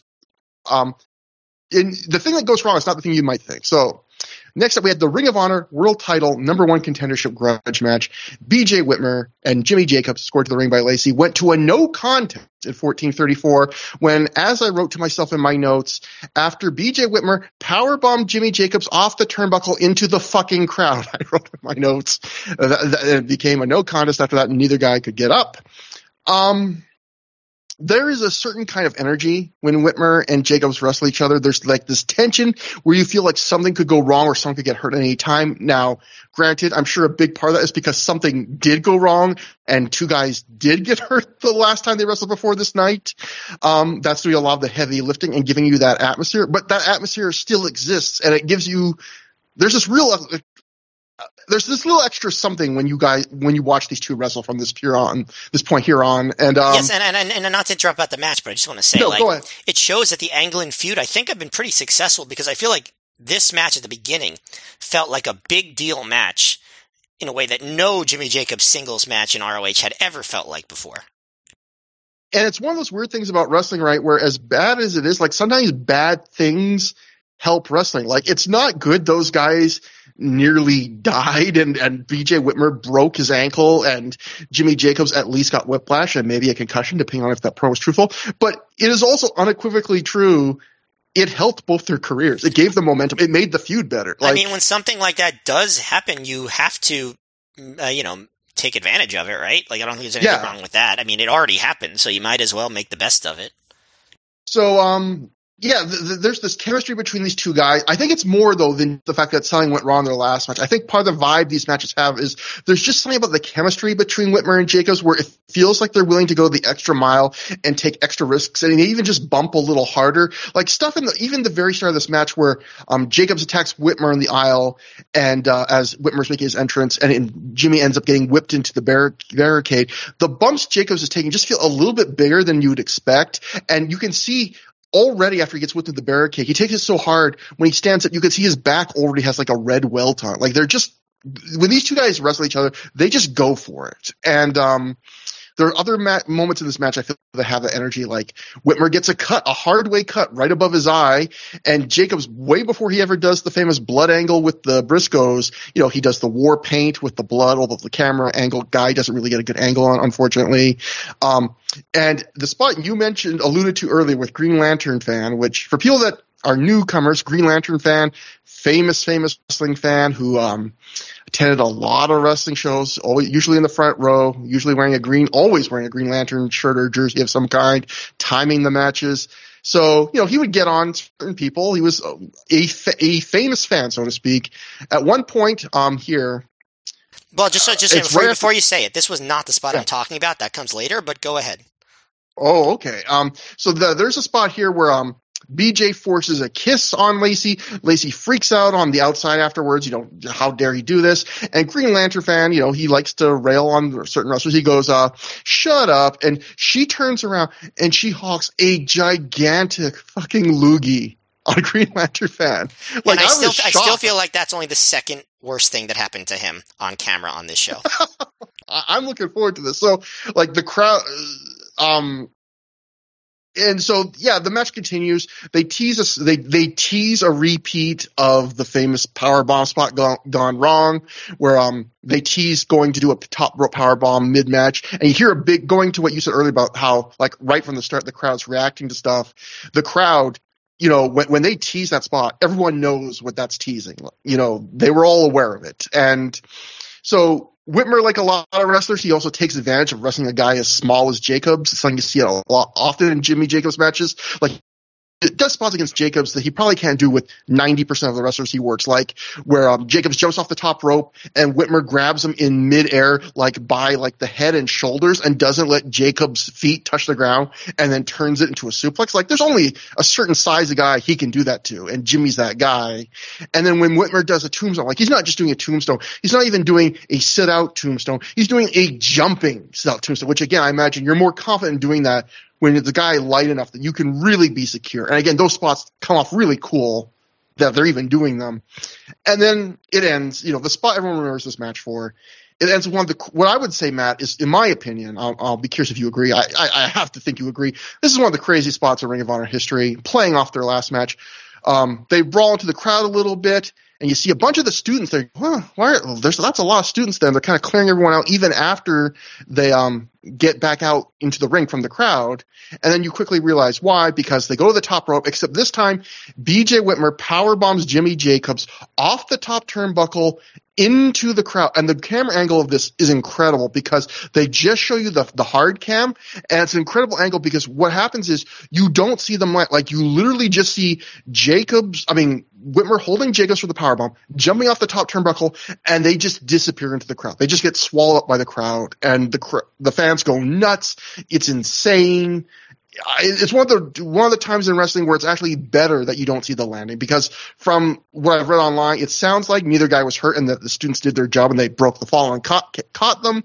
But instead, your imagination can just go crazy because you don't see the landing. You just see them disappear. And this is also the perfect building to do that spot because the New Yorker, as we've talked about, they're so close to the ring to the point where on one side of the ring, I believe the side he jumps to, like the barricade's right up against the ring, where if you walk along that side of the ring, you're like crunched between the barricade and the ring. So if there's any side of the ring in any building where you're going to jump from the top rope into the crowd, that's the side, because you're almost in the crowd already in the ring. So it works out perfectly.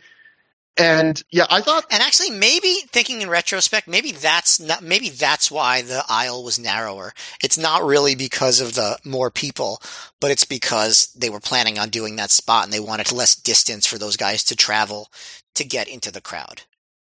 Yeah, I'm not sure, because there has been other New Yorker shows where the barricade was very close against the ring, but not like this. I promise. Yeah. I also wonder if that was part of the thought too, was just the idea that this is a spot we could only do at the New Yorker. Because maybe you could do it in other places, but like, again, I feel like this is a building, because you're so close to the crowd, it's tailor made. If you ever want to do a spot like this, this is the building to do it in. I thought this was a really good match. Like, as far as a wrestling match, maybe low, very good. I could see other people, if you don't buy into the energy, if you don't know the history, you might see it's just a pretty good but not show-stealing indie undercard match that has one incredible, insane spot at the very end. But to me, that energy I talked about earlier, it elevates everything, I would say, up one level. If you really wanted to make a criticism against this match, I would say it felt like before they did the big spot at the end, that they were just getting into like the really hot near falls and starting to hit their bigger offense. Like, they left some moves on the table, and I could see people being disappointed. Like, man, they could have gone another couple minutes before they did the big spot. But in a way, I even like that, because it almost makes it, you don't see that spot coming, because it still feels like there's a bit of the match to go. And a lot of times when you have a match with like a disputed or no contest finish and a big thing like this, they still milk every spot they can that they would normally do before they get to the end. They don't do that here. You don't see every single finishing move these two could do. I don't think, BJ breaks out like the wrist clutch exploder. He doesn't hit that or anything, things like that. Or, the contra coat. Well, I don't know. Did Jimmy do the contra coat? I'm not even sure. I don't think so. But yeah, like, they leave stuff on the table and go right to that spot. So you're almost not expecting like, oh shit, this is the end. They're doing this right now. This is the end. And again, unforgettable spot. This is one of those spots they played in clip packages and stuff ad nauseum, just a legendary spot for Ring of Honor. Yeah. I mean, I I maybe didn't like the match quite as much as you, but like I still thought it was really good. It's not that they didn't do enough near falls, it's that there was like a little bit of maybe disjointedness earlier, but yeah, overall between the atmosphere and the big spot, it's super memorable and still like, still quite good. Like definitely an exciting match to watch. And the way you described the spot where you can't really see how they land, that was exactly my live experience. Like from where I was sitting, I didn't see the landing. So I didn't know that they landed on a whole pile of students. I was like, did they land on fans? Like I was like, how the hell did they do that? And I didn't even get to see really that they cleared out all those chairs, which, really kind of telegraphed the spot if you know what's coming, but, so live, it was even that much crazier.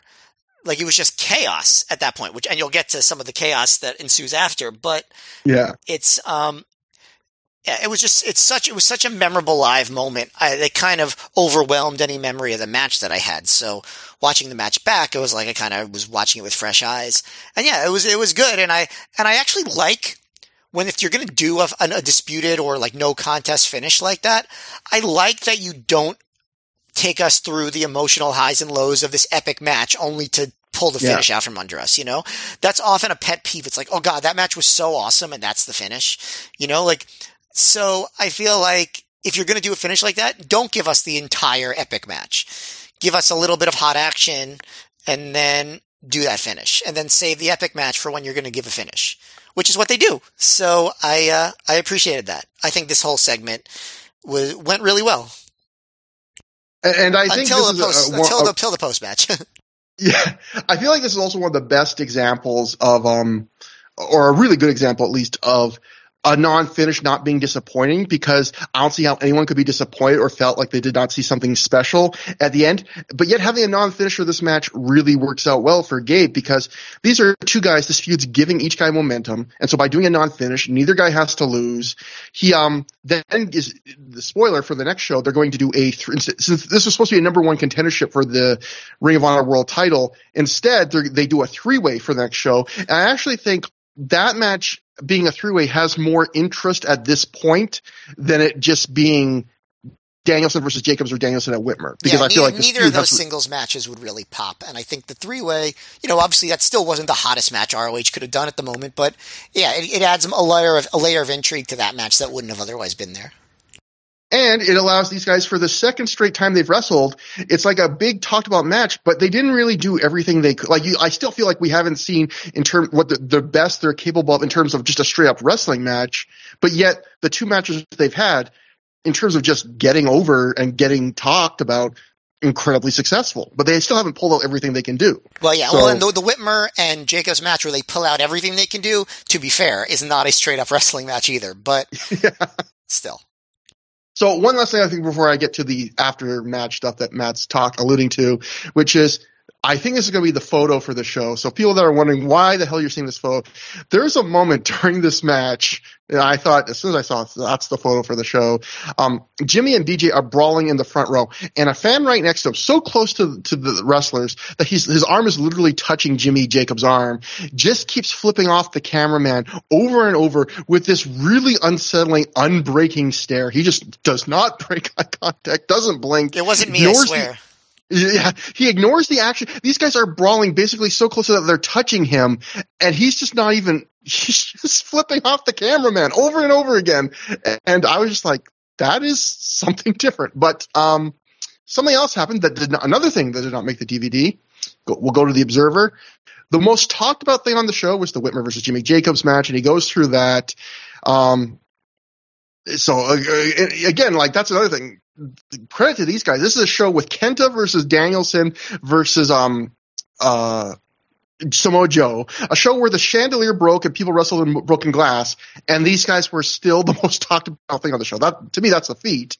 And then Dave will go to, there was also an incident mentioned to us by a half dozen fans. After the Jacobs-Whitmer powerbomb into the stand spot, a fan threw a roll of toilet paper at Jacobs. Adam Pearce was there, checking to see if Jacobs was okay. Pearce stopped helping Jacobs and went over the guardrail to find the fan, going through the extremely jam-packed stands. He caught the guy and, according to one report, was, quote, practically choking the guy, unquote, before the rest of the crew kicked the guy out. Another person said security was kicking the guy out and he was already leaving when Pierce, quote, threw him against the wall and choked him until another fan convinced him to stop, unquote. Another person who was right there said the toilet paper hit Whitmer in the face and both the ref and Pierce went after the fan. This report was from someone who said he was shoved out of the way by Pierce to get at the fan and, quote, Pierce slammed the guy against the wall and Pierce and a ref started swearing and yelling at him and got him kicked out of the building. It was a really scary situation, and it could have resulted in a lot worse than it did, unquote. The consensus was the guy should have been ejected, although the throwing toilet paper at wrestlers sounds to me like it either has to be accepted or stopped, because right now fans are encouraged to do it during Rave's ring intros, and on this night the ring was covered in it when Rave was announced. There was, we didn't mention that. There was a lot of toilet paper. I think possibly the most toilet paper I've ever seen for a Rave entrance. Yeah, a huge amount. So Dave continues, but Pierce had no need to do what he did. Gabe Sapolsky downplayed it. Quote, a fan threw toilet paper and he was ejected. They're making a big deal out of nothing, unquote. As a general guide, that was a classic, like, kind of perturbed, like, why are you even asking me about this Gabe quote from this era?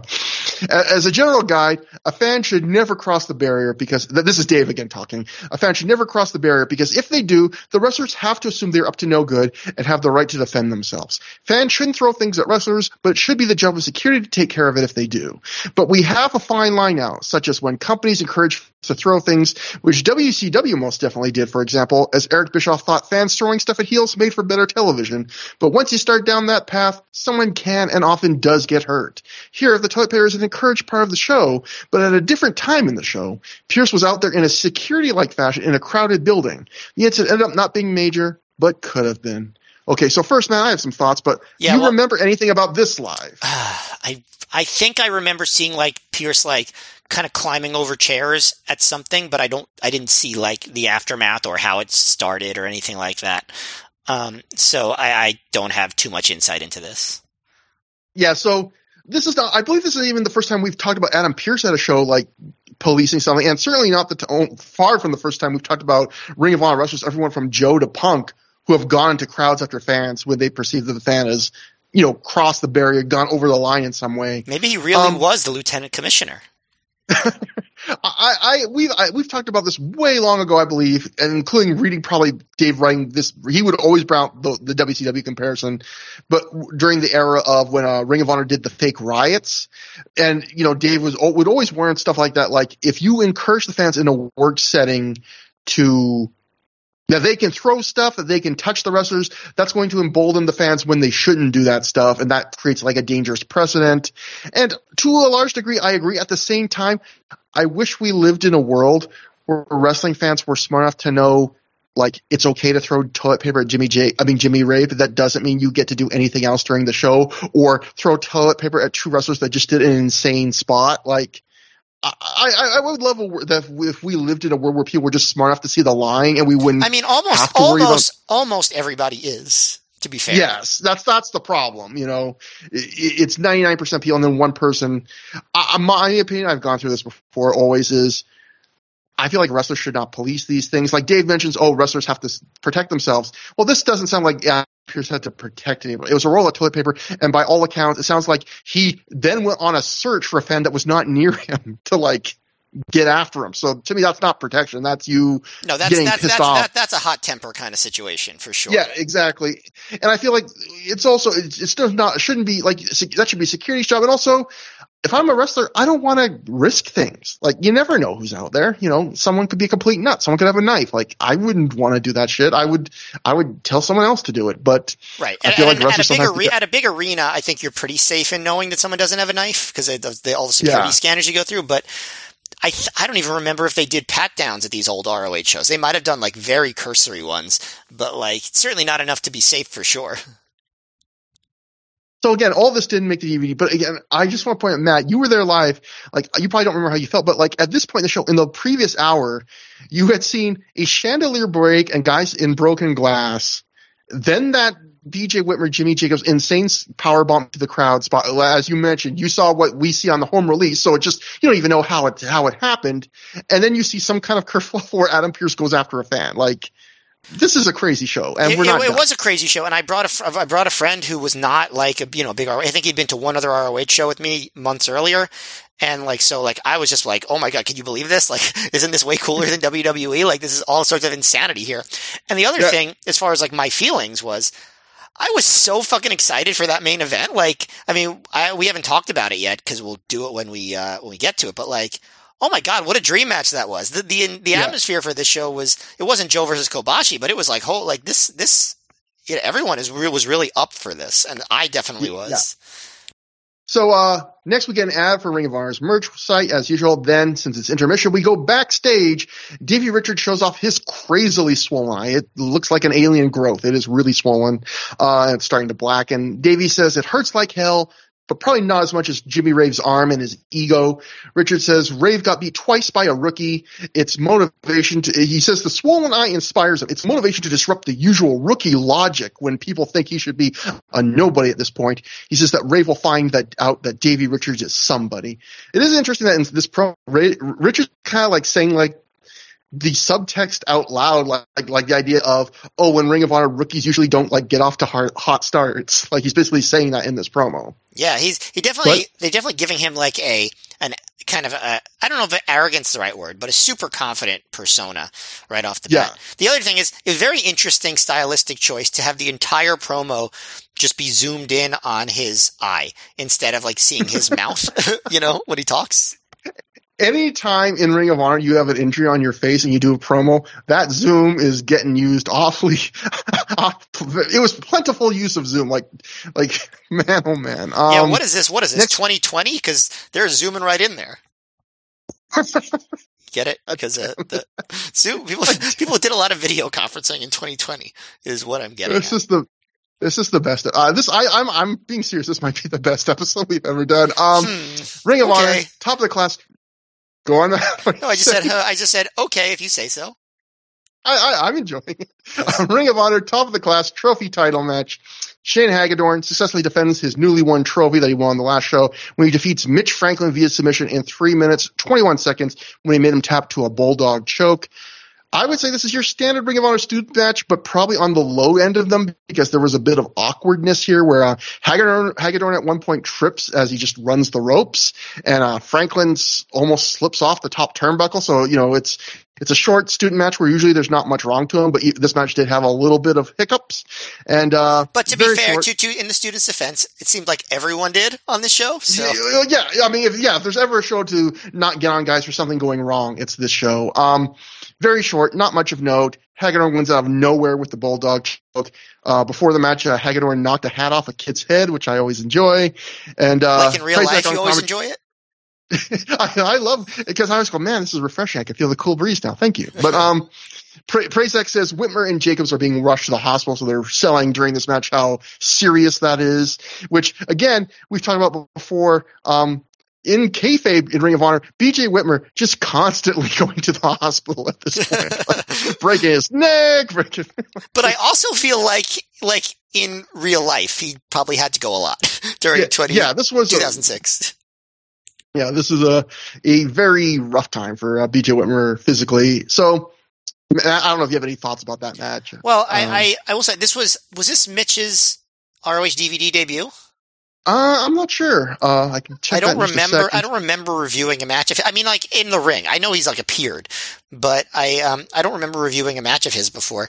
Though I will say, I thought that the finish was very cool, like the reversal of the Irish whip and like taking Franklin over in a reverse headlock into the choke submission for the tap out. I thought that was a really cool way of getting to that finish. So that is one high mark for this match. So for people who don't know, Mitch Franklin, the future Grizzly Redwood, he lost to Ricky Reyes at This Means War in 2005 in 22 seconds. I am shocked that neither of us remember that match. I'm sure it was very memorable. and he wrestled a bunch of dark matches. He was part of the unscripted three-way dance. Him versus Pele Primo versus Adam Pearce went 50 seconds. That was that show where Pele Primo cut a pretty good promo before the match. Yeah. Okay, so I've seen a lot of Mitch Franklin so far. And then he lost to Bobby Dempsey in 2 minutes, 15 seconds at the 4th anniversary show. I don't know if that made the DVD or not. To Bobby Dempsey? Yeah, Bobby Dempsey, it says here on Cage Match. I don't feel like that was on the DVD. And then he lost to Homicide in 2 minutes 35 seconds at Supercard of Honor.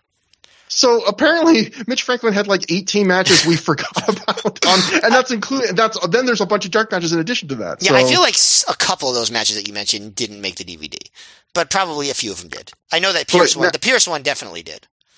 But Matt, the irony of that, all these matches we forgot about, looking at Cage Match, Mitch Franklin does not have another match that makes DVD for the rest of the year. So this is it for him. He wrestles 6 dark matches for the rest of the year. Well, he was smart of him to find that gimmick.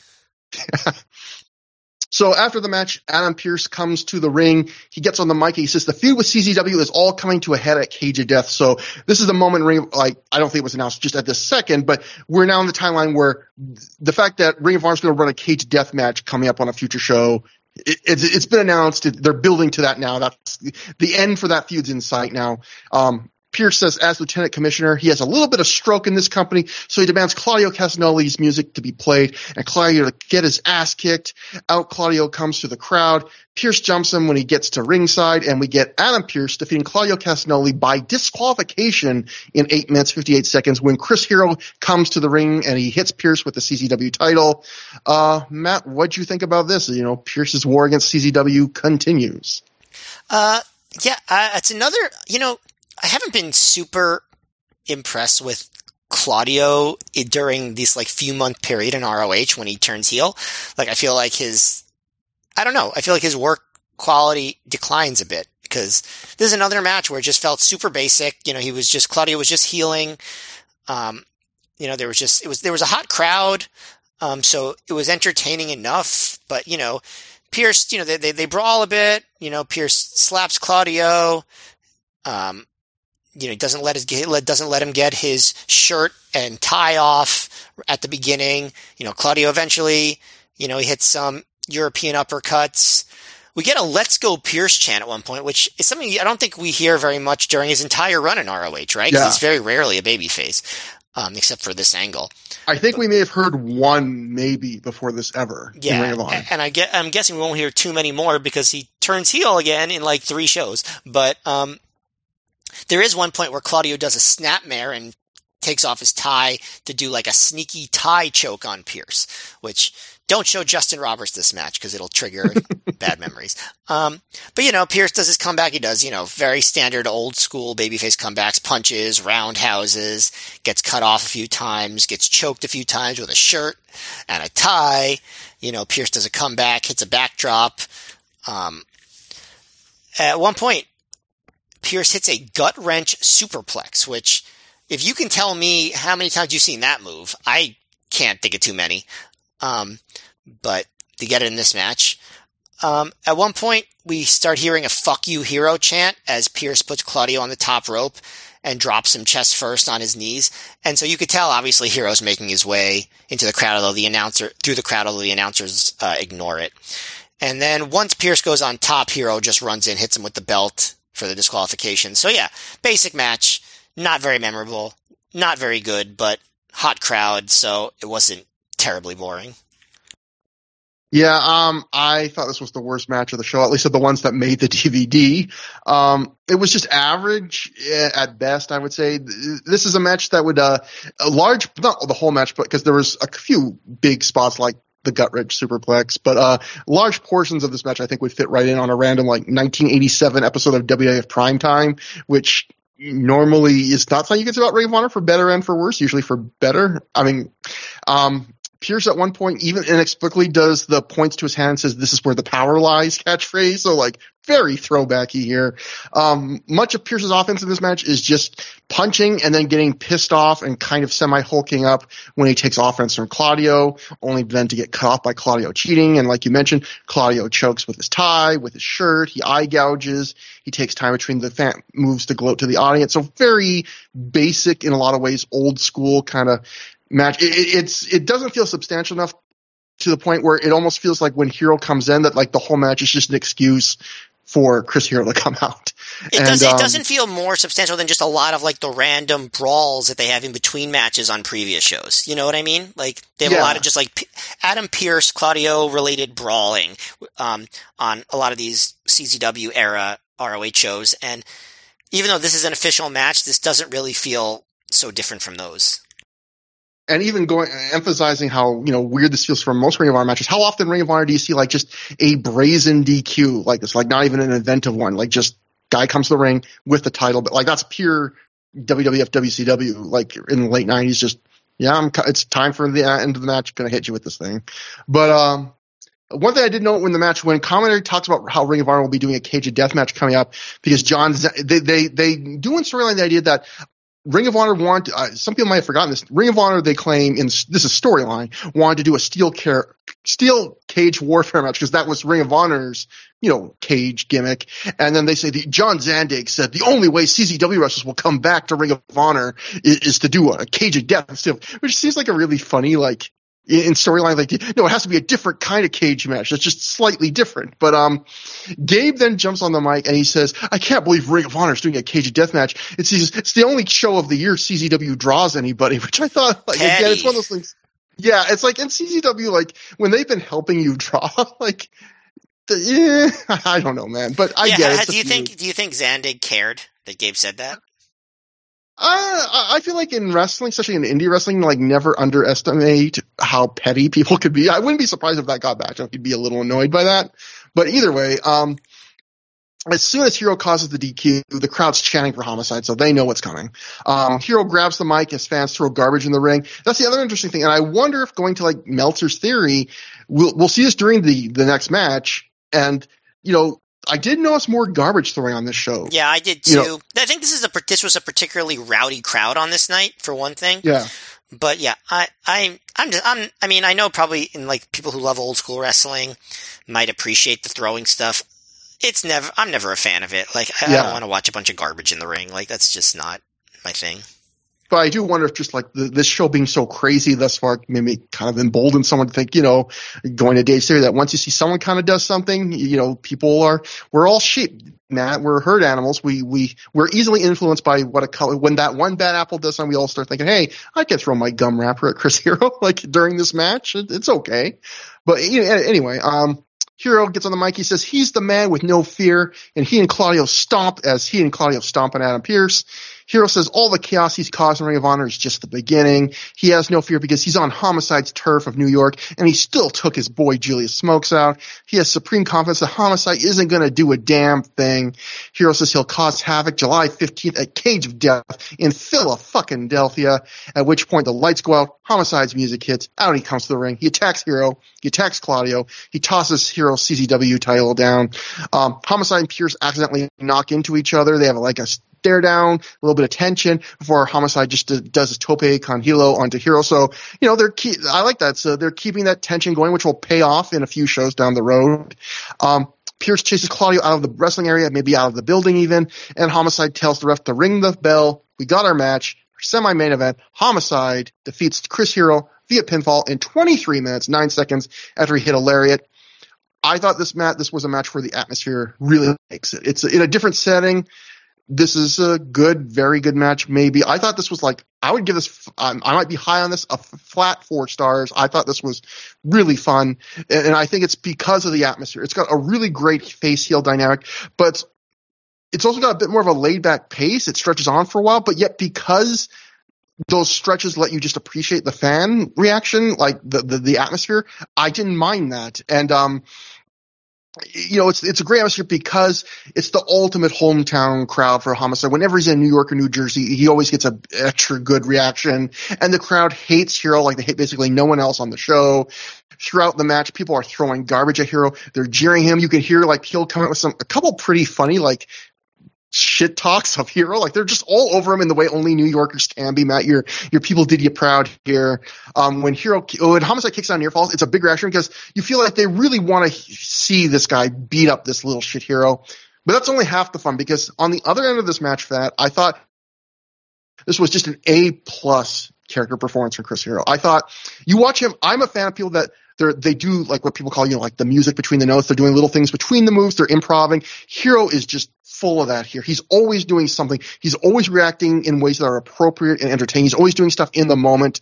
Like early on when Homicide just lays waste to him at ringside, he's doing the perfect level of over-the-top selling. He's doing the cowardly shitbag heel. At one point, he's crawling under the ring to try and get away from Homicide, and Homicide drags him back out, and because whenever people do the Jimmy Rave toilet throw entrance, the ring crew puts all the toilet paper under the ring. As Homicide drags Hero back from under the ring, Hero's desperately grabbing onto a bunch of toilet paper, and then he just futilely throws a little bit of toilet paper at Homicide, like that's going to stop Homicide. And it's such a goofy, but like the perfect kind of goofy, like you're just a pathetic heel. I love that.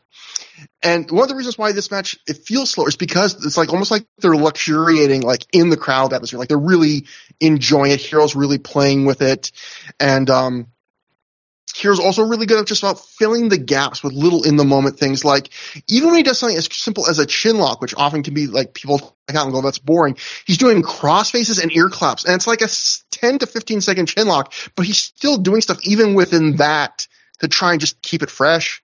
I thought Hero was just fantastic in this match as a performer. And when the crowd chants for at one point Homicide does the STF, and we must have been in the era of the STFFU at this point, because when Homicide does it, even though that's a move Homicide would pull out semi-regularly, and the crowd chants, fuck John Cena. Hero, when he gets control, will then does the you can't see me hand gesture, again, just leaning into things, playing with the crowd. Matt, this match, there's good action to it too, but as far as that, it's nothing special in that. It's good. It's not special, but it's just, I feel like this is one direction indie wrestling was it going in, and we've gone in another direction. And I still like I like the last 5-7 years, whatever, PWG, but I feel like so often now, a lot of the big super indies, it's just wrestling for wrestling's sake. And Ring of Honor had matches like this where it was like just as much of the fun of the match was the heel face dynamic and the character work as what these two guys were doing. And I feel like we've gotten so much less of that now, and I really miss that. I think there's a decent bit of daylight between you and me on this one. I liked it less than you. I think I would agree with you that the just reveling in the crowd heat would work for me if this match was 10 minutes shorter. But because it was 20 minutes and they milked it so much, I kind of felt like if it wasn't for the crowd, this would have been just like a flat out boring match in a lot of ways. Wow. This is probably controversial to say because I love Chris Hero, and this version of him was a great character, but I think this might be my least favorite version of Chris Hero when it comes to match quality. He had some really, matches that I loved a lot as a babyface in IWA Mid-South. That the later, more hard-hitting version of Chris Hero, I thought just had some awesome matches. This version where he works the crowd, he does it very well, the crowd reacts, but I just don't find the matches very exciting all the time. At least in ROH. Maybe in other promotions, he does a little bit. I remember seeing a shoot interview with Gabe Sapolsky, where he talked about how one of the most frustrating things for him was seeing after he left how Hero became this hard-hitting ass kicker. And whereas while he was there, Hero really leaned into the kind of goofier aspects of his personality. And, I think maybe I appreciated the goofier aspects a little more than Gabe did, but I kind of see where he's coming from. This is a promotion that's built on great matches, and Hero decided, again, in an effective way, that I'm going to be something different. I'm going to be a heel, and I'm going to stooge, and I'm going to be entertaining in other ways, and that's how I'm going to get over, and he got over, but the matches have not really done that much for me during this era, and I feel like this match was another one of those. It just didn't do that much for me. They're good wrestlers, so it was good. There were entertaining things with the crowd, like the fact that the crowd started chanting just kill at one point. I don't know if you noticed that. They were just like, kill, kill, kill. Again, the crowd is here for this match is fantastic, Yeah, but this building, it's just that's how it is. Because I remember, I kind of analogize it to the Homicide Jay Lethal match in that building almost a year before this. and is very similar. Like the crowd really made that match, but that match I think didn't linger as long. I think this match just, to me, overstayed its welcome just a little bit. Maybe even more than a little bit, honestly. But like, as far as other things go, like, you know, you're totally right that this is a different kind of crowd. It's a New York crowd. They love Homicide. But it is funny to hear Prazak talking about the New York crowd when they're brawling around the front row, because like all the people in the front row are just the same people that you see in the front row at every show, no matter where they are. It's just true. Like, I mean, there are a few people that are different, but like for the most part, you see all the familiar faces. So it's like, oh, this New York crowd. It's like, it's all the same people. They had some great lines. Like one line, I wrote a couple down. There's one line where Hero's in control and a fan screams, when Hero's in control, he goes, "You're still gonna die right here," he says. And I was like, whoa. And then there's another one. This is my favorite one, where Hero at one point, a table comes into play late in the match. Hero sits up in the corner and eventually, you know, someone goes through it, spoiler, and so Hero's looking for a table under the ring, and you can hear a fan go, "Hope you're looking for talent." And I just thought, wow. I was just like, I love how the fans just really got on him, and you could really hear it, you know, like they were just having fun, just shitting on him at every turn. It's like a New York comedy club, especially in that era. But yeah, no, just, you know, a lot of cravats, a lot of eye pokes. But you know, you get some good suplexes. And you know, the sea of toilet paper under the ring, like you mentioned. There was even a "kill the ref" chant after Hero kicks out of something, and he's going to grab his CZW belt. Which belt did he have at this point? I think it was the CZW title, because he had just won that like recently.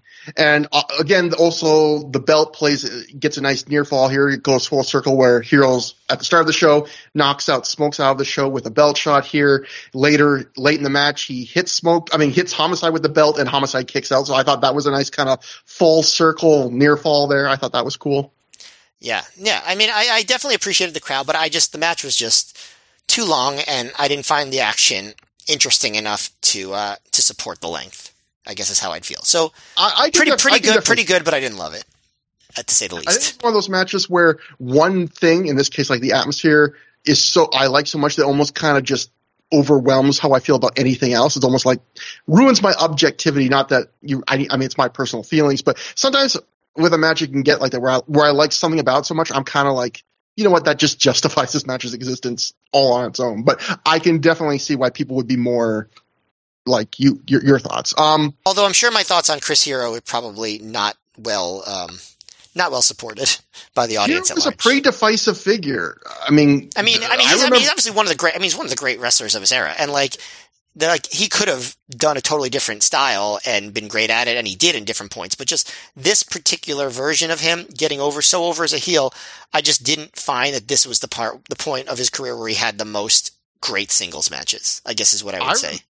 I famously remember there was a period where Figure 4 the Brian and Vinny show on Figure 4, Brian Alvarez and Vince, they reviewed Ring of Honor DVDs for a period from maybe, I forget, it was 2000, it might have been 2007 era or something like that. And Brian Alvarez famously did not get Chris Hero. He was way more negative than you feeling bad were. And people would get on the forums. I think I might have hit the people getting on him you don't get it. He's kind of parroting Flippy Do guys and stuff when he's doing all these crazy kip ups. But he was he was not alone. There were people that I don't get this guy. So, and until then I think once he did the Knockout Kid stuff, like you were mentioning earlier, then I feel he won over a lot of people even that were never on board with him. Apparently, even Gabe Sapolsky, who was gone by then. Yeah. I mean, that's the other thing. You worrying about being hard on Chris Hero. There was no one that was probably harder on Chris Hero in some ways than the guy that kept him out of the Super Indie Ring of Honor for a bunch of years until a one-off, and then it just took off so well that he couldn't deny him. But the funny part is the version of Chris Hero that Gabe was rejecting was having matches that I still consider really amazing in other indies. Where he was a little bit more serious. When he really leaned into the parody stuff, I still really liked watching him. I just didn't find that the matches were as good as in other eras. That's my main thing. You were getting your joy. You would get your joy from a different. That gimmick, the gimmick he's kind of in now, and will keep refining. It's not conducive to him having the best possible matches Chris Hero can have. But in some ways, I could see the argument it's also maybe his most entertaining character.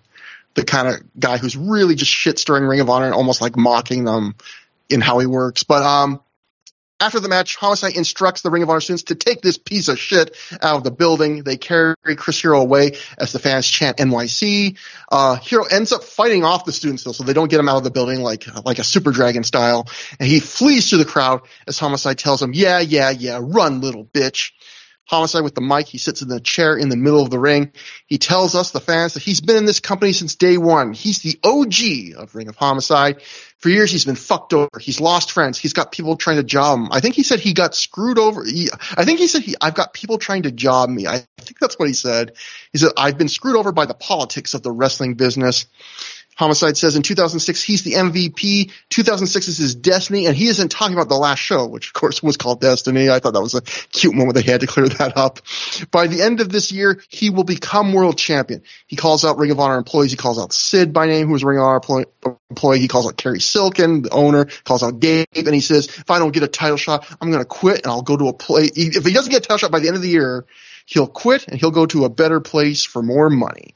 And so, yeah, this was the start of the huge Homicide becomes champ angle. Going to the Observer, Dave wrote, Homicide delivered the cock killer for the pin, which, by the way, Dave, no, he didn't. Dave said he got so many reports on the Adam Pearce thing. Apparently no one got some of these details right because Homicide does not hit the cock kill in this match, let alone win with it. Anyway, Dave continues, and Homicide then did the Jerry Lawler in 1985 gimmick, saying that if he didn't win the world title by the end of this year, he was quitting Ring of Honor.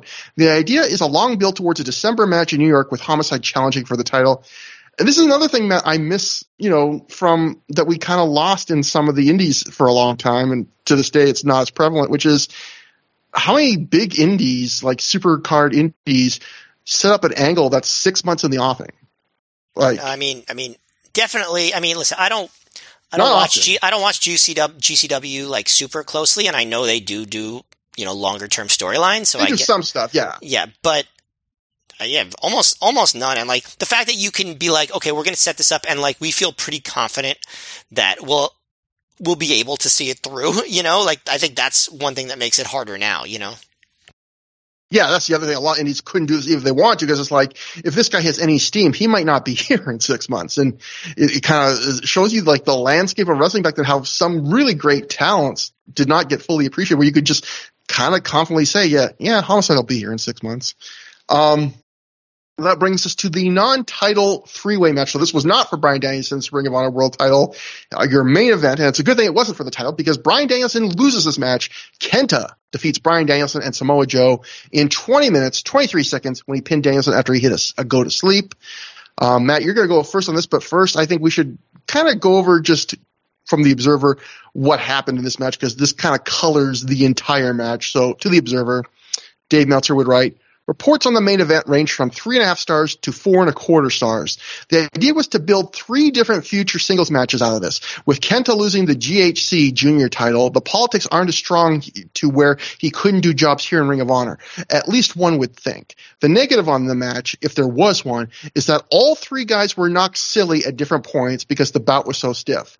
Joe dropped Kenta on his head, and he pretty much forgot everything from there. He stayed down for a while and was still glassy-eyed when he got back up, although he was fine for the finish, which Dave, I'm sure you could dispute Dave on that too. We'll talk about that later.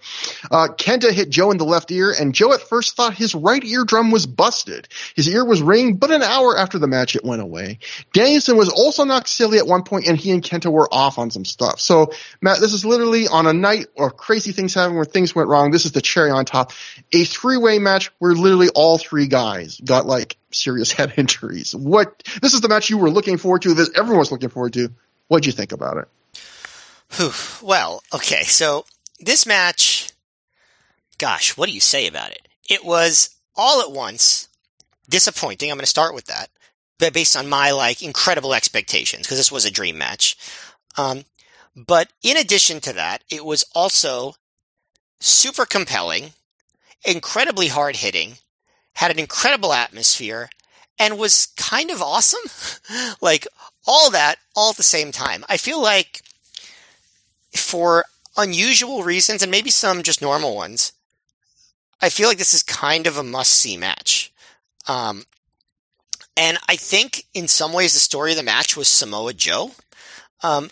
Because Joe came in, I don't know if you like perceived this the same way I did. We talked about Joe maybe like not being full Joe in ROH over the past few months. Joe came in like so hot here. Like this was Joe versus Kobashi Joe. Yeah, and but so hot to the point where it's like, geez, like almost like settle down a little bit, man.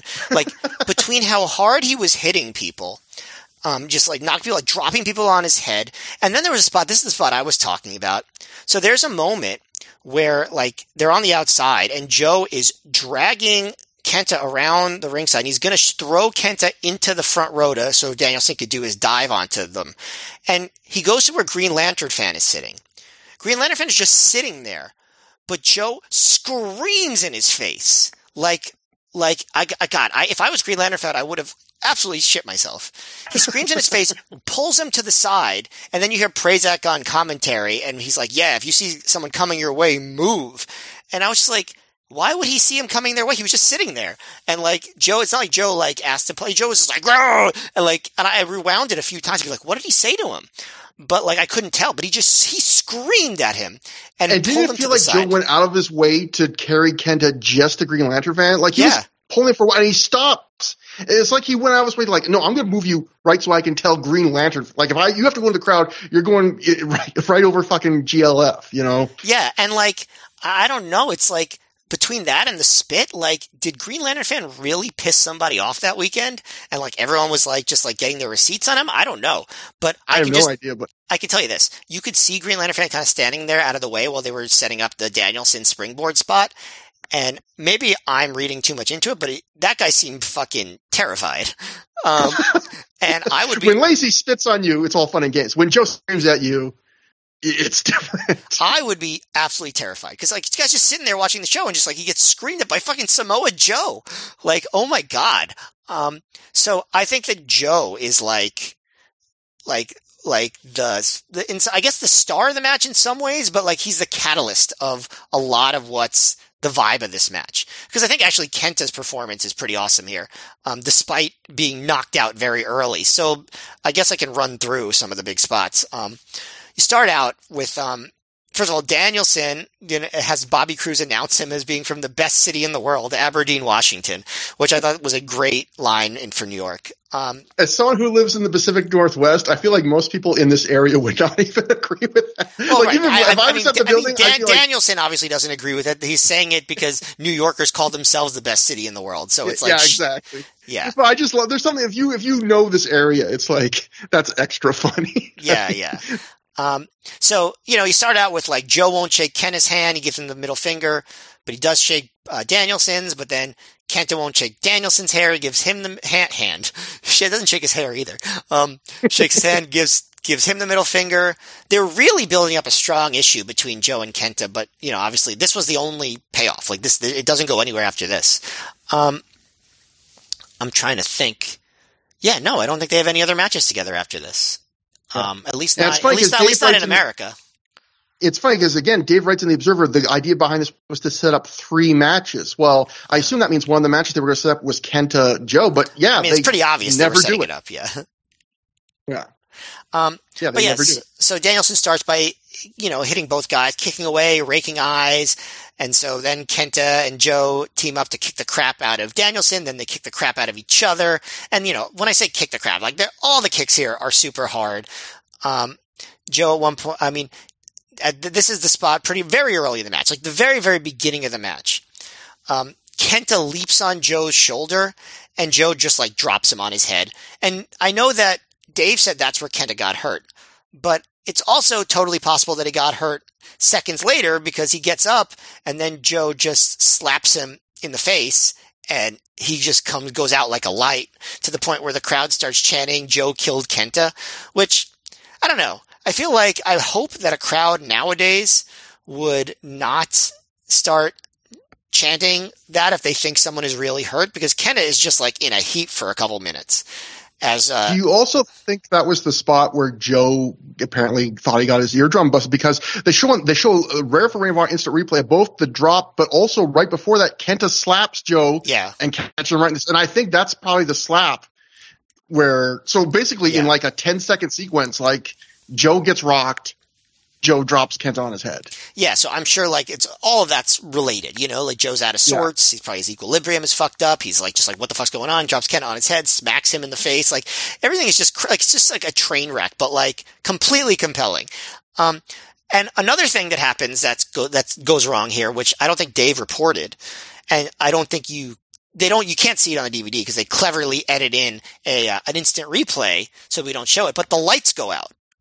Wow. Yeah, the lights went out like very early, like right after all this stuff was happening. And so they show a replay to actually, I think it might be but after the drop on the head, but before the slap, maybe. I'm not sure exactly.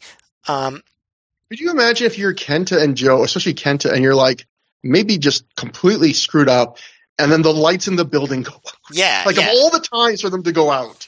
Yeah, that's something that I vividly remember, and like yeah, that's why you have those like uncharacteristic slow motion replays thrown into the middle of the match. You know, you really don't see that too often in ROH unless there's something to cover the edit. Cover.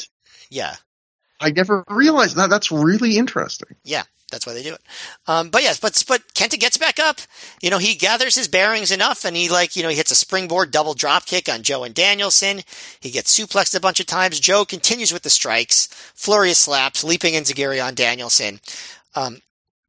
Danielson gets both guys in opposite corners, hits them both with forearms and then poses in the middle while they each slump in their corners. Kenta comes back with kicks, but Joe takes him down. And then Danielson charges at Joe, but Joe catches him and slams him down on top of Kenta. And like between the language and the probable concussion, it's got to be hard to plan those spots with Kenta, you know, like, oh, I'm going to throw a big guy down on top of you. But you know, they did it. It seems like they did all the spots they had planned. Joe does a really good elbow suicida onto both Danielson and Kenta. You know, for all I'm saying about Joe coming in too hot, it also means that his offense just looks extra intense. And, you know, I think that it enhances things in some ways. But this is when we get the scream at Green Lantern fan. Like, and it is a scream, man. Like, I'm just like, what? Like, I was like traumatized by it. I'm like, my God. But, so Danielson does his springboard dive onto both of them. And then back in the ring, Kenta and Danielson go for missile drop kicks on Joe, but Joe moves and they basically both crash into each other, which is another spot that could have gone horribly wrong because they both land on each other's legs. And then Kenta hits a flying knee onto Joe in the corner and Danielson takes that as an opportunity to put Joe on the top rope to go for a superplex. Joe knocks him off and Kenta leaps up, does the top rope Falcon Arrow on Joe, which kind of incredible to do that on Joe, especially in Kenta's condition. Danielson breaking up the pin. I thought that might have been the best spot of the whole match with Joe knocking off Danielson, Kenta leaping up, hitting the Falcon Arrow, getting the 2 count, Danielson breaking up the pin. I thought that whole sequence was phenomenal. So then Danielson gets a dragon suplex on Joe, but Kenta leaps at them. So Danielson drops Joe. Or actually, he doesn't get the dragon suplex on Joe. He goes for it. He puts in the full Nelson. But Kenta leaps at them. So Danielson drops Joe, catches Kenta's arm, does the cattle mutilation, which Joe breaks up pretty much immediately with a senton. And then Joe goes for a muscle buster on Kenta, and Danielson clips his leg. Because remember, Joe has the hurt leg, and Danielson attacked it on the show before. So Joe is out for a little while, selling the leg. And so now we get a sequence with Danielson and Kenta. At one point, this is like one of the few times you could really see the effects of Kenta's head injury because Danielson goes for a roaring elbow, but Kenta doesn't duck in time, so he sort of gets hit when he's not supposed to. So you could see Danielson like talking to him, and they do the spot again, and this time Kenta ducks and kicks Danielson. Get a few more spots, and you could see that Danielson has to keep talking to Kenta a lot, so Kenta is definitely like getting more loopy at this point. But he goes for his combo of strikes. Danielson stops with an elbow for 2. He gets a regal plex on Kenta for 2. Hits the belly to back superplex on Kenta, gets another 2 count. And then he goes for a cross-face chicken wing, but that's when Joe comes back in, hits an enziguri on Danielson. And he elbows Joe back out of the ring and then gets the chicken wing again on Kenta, but Kenta fights it off, hits a tiger suplex, gets a 2 count off that. And then Joe limps back in, but Kenta gets him with a Texas cloverleaf. And Joe teases tapping, but Danielson breaks it up with a drop kick to Kenta, and then locks in a cattle mutilation on Kenta, turns it into a pinning combo, gets a 2 count on that. Kenta comes back in, goes for the go to sleep, but Danielson gets out by raking Kenta's eyes. So then Joe picks up Danielson, and he drops Danielson on Kenta's knee for an assisted go to sleep, and pretty sure that's when Danielson gets knocked out. Kenta hits a Busaiku knee on Joe, which sends him out of the ring, and then hits another go to sleep on Danielson and gets the win. So you could tell, like, there was a ton of action there. And in a lot of ways, it was really good action. Like, honestly, like, incredible action in some circumstances. But man, was it brutal. And it was messy. And so it didn't quite reach the heights that, I was hoping for going in. But watching it back all these years later, it's like the disappointment that I felt was far lessened. And the feeling that I felt more watching it back was like, oh my God, this is fucking insane. It's super compelling, super watchable, horrifying in some ways, but just these 3 guys were so great. And I just think this match was wild. It was chaos, and I think you have to watch it. Yeah, I think that sums it up better than I ever could. Although I will still try to add my own thoughts, but yeah, it's uncomfortable, it's disappointing, and yet incredibly compelling. Like it's rare you can call a match those 3 things, and I would agree it's worth watching. I thought this was a hard match for me to rewatch because knowing just that, not just that all 3 going in, that everyone was screwed up during the match, but also knowing Joe and Danielson have had some pretty notable struggles with concussions, and then they're not the ones that are the most affected in this match. And that was, and the other thing I would say to really stress is, I think anyone that's watched a lot of wrestling, and especially if you watched a bunch of wrestling and combat sports, mixed martial arts and boxing, you've seen guys get rocked, so to speak, like they take a big head blow. It's probably something that will be a concussion, something that hurts the brain, but they will be like compromised for 30 seconds to a minute, but then they will kind of snap out of it. And that doesn't mean they don't have a concussion, doesn't mean, that's not serious, but there's just something where they're very compromised and then they snap out of it. And that's not Kenta like this, or this is a guy, that's one of him getting dropped in the head is one of the first spots in the match. Like, it's in the first minute or 2, I think. And he, I think, is noticeably hurt the entire 20 minutes. Like, it's not that he's not doing, other than that Danielson sequence, it's not that he's not doing his moves well. Like, you're right, when he's executing moves, they look really good and he's doing some cool moves. It's that right from that moment, he's immediately laying down for a long time. And you can see Joe and Danielson, having to wrestle probably alone longer than they thought. And then it feels like the entire rest of the match, it's almost to me like Danielson and Joe are wrestling. And then every once in a while they realize, okay, Kenta's been out of this match for too long, and he probably doesn't remember the spot, so he's just going to lay there until we do something, and they will get him involved. They'll probably tell him a couple spots to do, and then as soon as Kenta has the excuse to lay down again, he's just going to lay down again because he's probably in a very bad way. And it's painful to watch that, because it's painful to watch a guy. I haven't seen a ton of matches where a guy gets like a serious concussion in the first couple minutes, doesn't snap out of it, and just guts through it for 20 minutes. And it is, and that sequence you mentioned late in the match, it's probably in the final 5 minutes of a 20-minute match, where Danielson looks like he's throwing for a roaring elbow, and it must have been an elbow that Kenta was supposed to duck, because Danielson's throwing it kind of weird and oddly high, but Kenta doesn't duck it, so it looks really, or counter it, he doesn't do either, so it looks really bad. And then you see something you rarely see, which is Bryan Danielson immediately talks to Kenta and repeats the same spot, which in some ways is kind of like an amateur move, but like, and then at that point, Kenta ducks it, and he responds with some high kicks that miss Bryan by like a mile, and he still sells it. It's like one of the most ugly sequences you will ever see from Kenta or Bryan Danielson.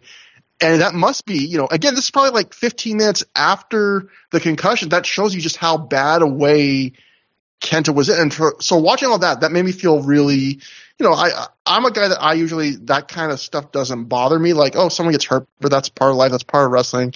I just kind of push back that in my cold black heart, Matt. But this kind of affected me to some degree rewatching this, seeing I forgot just how badly he was screwed up. But when you heard him talk afterwards, like, he didn't sound like he was a mess. You know, that's what's weird about it. Like, Dave says he was okay by the end. Again, I don't feel confident in saying that because, again, he seemed to be in kind of the same pattern the whole match, and that ugly sequence did come in the final few minutes.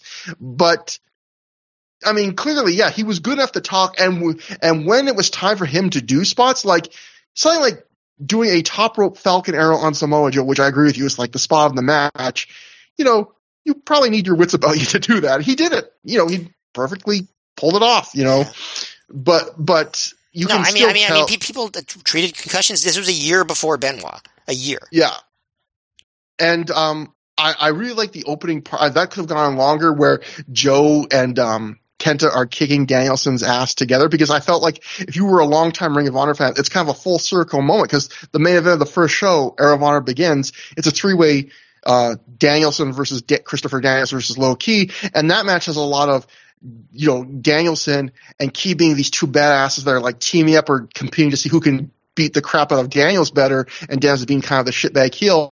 And I would have liked even more of that, because I thought, oh, this is kind of a neat one where like Danielson's now Christopher Daniels, you know, and Kenta and Joe but given how much like Joe played into how much he hated Kenta, it would have made a little bit less sense. Yeah, I agree.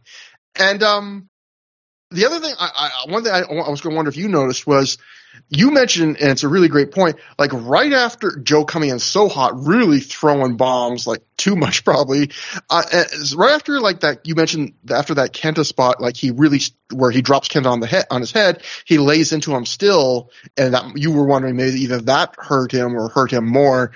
I almost wonder, like, did Joe probably did not realize at that moment how badly Kenta was hurt, because sure. I didn't, like, there's a minute or two later, like he was for one or two sequences after that, he's still laying into Kenta. I thought, boy, does he like hate Kenta for real? And then after that, there's a couple more sequences that come after that where it's almost like Joe's gone from being super stiff to like on some forums and stuff where he's being like noticeably lighter than Joe usually does. So I wonder if Joe maybe got the word like, oh shit.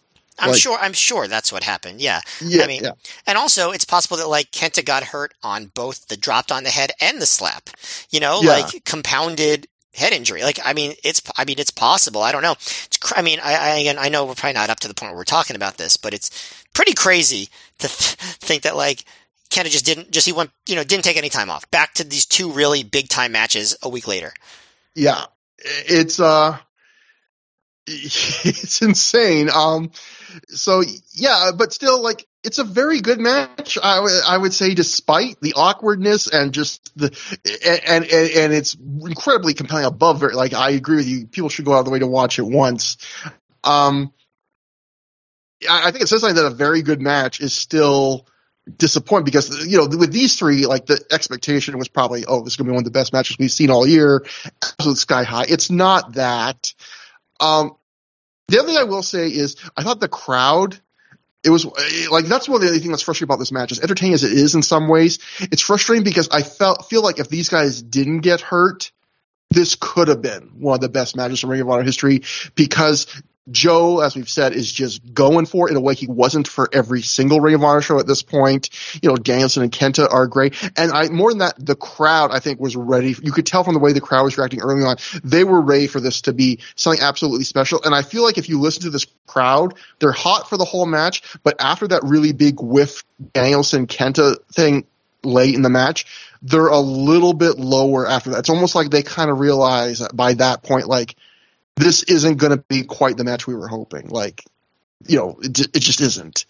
And it doesn't mean they turn on the match or get quiet, but you definitely feel like, oh, they've dropped a little bit here.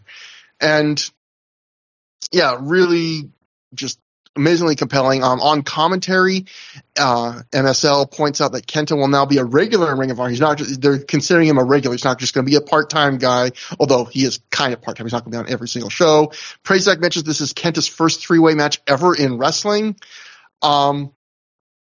It's really cool. Before the match even starts, there's a chance for all three guys at one point, and they're so split that they all kind of blend together, which usually doesn't happen, which I think that was a really cool moment that just shows how popular all three guys were.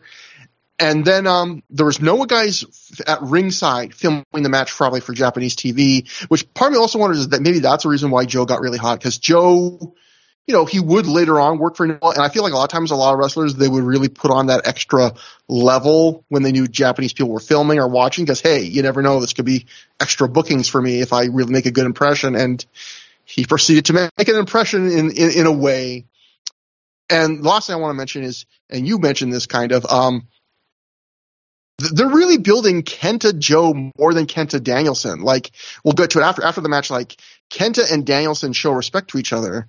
Kenta and Joe don't. And before the match, Kenta won't shake Joe's hand, and Joe flips him off. And Kenta teases shaking Danielson, but flips him off instead. But then after the match happens, we'll get to it in just a second. Yeah, Kenta will shake Danielson's hand. So it's weird. Like, it's like they're built. Even though the match we get is Kenta Danielson, they're really building the idea that, like, Kenta and Danielson might have a bit of a competitive rivalry, but it's Kenta and Joe that really actually hate each other.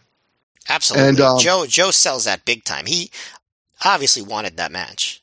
Yeah. So immediately after the match, Todd Sinclair has an extended conversation with Kenta, who's lying flat on his stomach. So Kenta, again, to my point that Dave saying Kenta was fine by the end, Kenta's really laying there any chance he gets, even when the match is done, when he just won the match, like, Sinclair's talking to him, probably checking, like, how are you feeling right now? The crowd chants for Kenta. Todd Sinclair eventually helps him to his feet. Kenta grabs the mic and he says he's home, New York City. He wants a championship match. Joe snatches the mic away, tells Kenta if he wants a championship match, he needs to worry about Joe because he's taking it from Danielson. He speaks a little Japanese to Kenta, probably nothing nice, flips off Kenta. Joe walks over to Danielson and says he took a cheap shot at him during the match with the chop block, so here's my cheap shot. And he slaps Danielson hard across the face, which, again, knowing that all three of these guys got rocked, not the funnest thing to watch. He then hits him in the head with the mic pretty hard, too, before he walks to the back. Kenta helps Danielson back to his feet. The two shake hands, so Kenta and Danielson, they've earned each other's respect. We get another Kenta chant. Danielson limps to the back. Kenta gets on the mic and he tells us, see you next week. So another thing, really, one of the things that Gabe was great at the booking, Matt, I just want to point out, at this point, Danielson had all these challengers set up. He had Colt Cabana, because they had the idea of, I beat Colt in 5 minutes. He had won a number one contendership match on a recent show. We're coming back to Chicago. That match is going to come soon. They're going to wrestle another time after that. So that's a feud coming up still. Danielson and Kenta now. We have set up because Kenta just pinned him. That's coming up. Danielson and Joe, they've been building up for a bunch of shows. That's coming up. Danielson and Homicide, they just started the build of that on the last show and this show. That's coming up. And Danielson and Nigel, they're still going to wrestle 3 more times this year. And they're, Nigel's still keeping that hot with the promos and the idea that Danielson has 5 or 6 guys. Like, basically, most of the rest of his title rank for the next 6 months is already set up for him, which is kind of crazy. Gabe was a really, really, really good booker at his peak. I'd say like a top tier in terms of just like setting things up, paying them off logically, like very thoughtful, smart booker. And that's the other thing too, like you talked about earlier about how, some of the long-term booking you can't maybe do in today's wrestling with indie guys getting snapped up. Everything here that I just mentioned, it's all going to get paid off. All those matches are going to happen. No one's going to leave, I don't know if you could do that today. True. But like, even in like major, like promotions where guys are under contract, you don't have like this much care put into setting up challengers. No, exactly. And I think a lot of people, they just book by the one feud at a time. And if there is multiple feuds, they're kind of a mess where I think Gabe at his best, like which he is here, is really good at, Danielson has all these feuds, but it's like, you don't feel like they're all going to get their spotlight. They're all going to get their moment. Yeah. So we cut to Roderick Strong and Austin Aries backstage. Strong says they proved again that they're the best tag team in Ring of Honor. Aries corrects him and says, no, we're the best tag team in the world. The Briscoes barge in, saying it's a matter of time before they get their tag titles back. Strong asks, who did they beat? So got some shade on Jason Blade and Sterling Keenan. The Briscoes say they got a man up. Aries tells them to work their way, back up from the top, up from the bottom to the top if they want another title shot. At that point, Strong compliments Aries' necklace, and Aries says it matches his sunglasses. So we have gone full circle on the promos. And then at that point, because as we mentioned earlier, this show only went 2:43, it ran short, we get an FIP bonus match where the Fast and Furious team of Jarrell Clark and Jay Fury take on Chase and Rance and Seth Delay. We're not going to be covering that for a variety of reasons. Yep. So that is in your face. Matt, this is a weird. I don't think we've covered a show quite like this. And do you agree with me that it was a good name for this show, an apropos name, In Your Face? At first, I hated the name In Your Face, but the more I lived with it over the years, the more I was like, it kind of sticks out, which is good, right? But I also just think it fits. Like, it's a stupid name, but like this is an in your face. This is a very in your face kind of show. Like, it's just like it slaps you in the face. It slaps the wrestlers in the face. It's in your face, and also that guy says it in the crowd. Yeah, and I feel like this is a show where, like, I think the theme is. So many of the matches were not as good as they could have been as strict wrestling matches, or things went wrong, and yet they were all incredibly compelling. Like, I know you did not like Hero Homicide as much as me, but that's probably not the best match those two could have. But crowd atmosphere is great, and you got memorable stuff that happened, to me. Davey Richards and Jimmy Rave, they probably could have had a longer match. If they had a few more minutes, it probably could have gotten to be great. But it's a compelling going short because of the crazy chandelier break. The main event we just talked about, not as disappointing, not probably as close to as good as those three could have had, but incredibly compelling because of the story of it. The Jimmy Jacobs BJ Whitmer match, they could have a better match than that. Probably they didn't bust out every single thing they could do, but I don't think anyone's leaving disappointed when you see how that match ended. So I feel it's like a very special, weird night where that theme just happened over and over again. And I agree. I mean, the atmosphere, I think, was electric. The night was chaos, so memorable. And pour one out for ROH at the New Yorker Hotel. And to me, I was at 3 of the 4 shows in that venue, and the one I wasn't at is still one of my favorite shows. That is just a legendary venue for Ring of Honor. Just, you can't beat the atmosphere.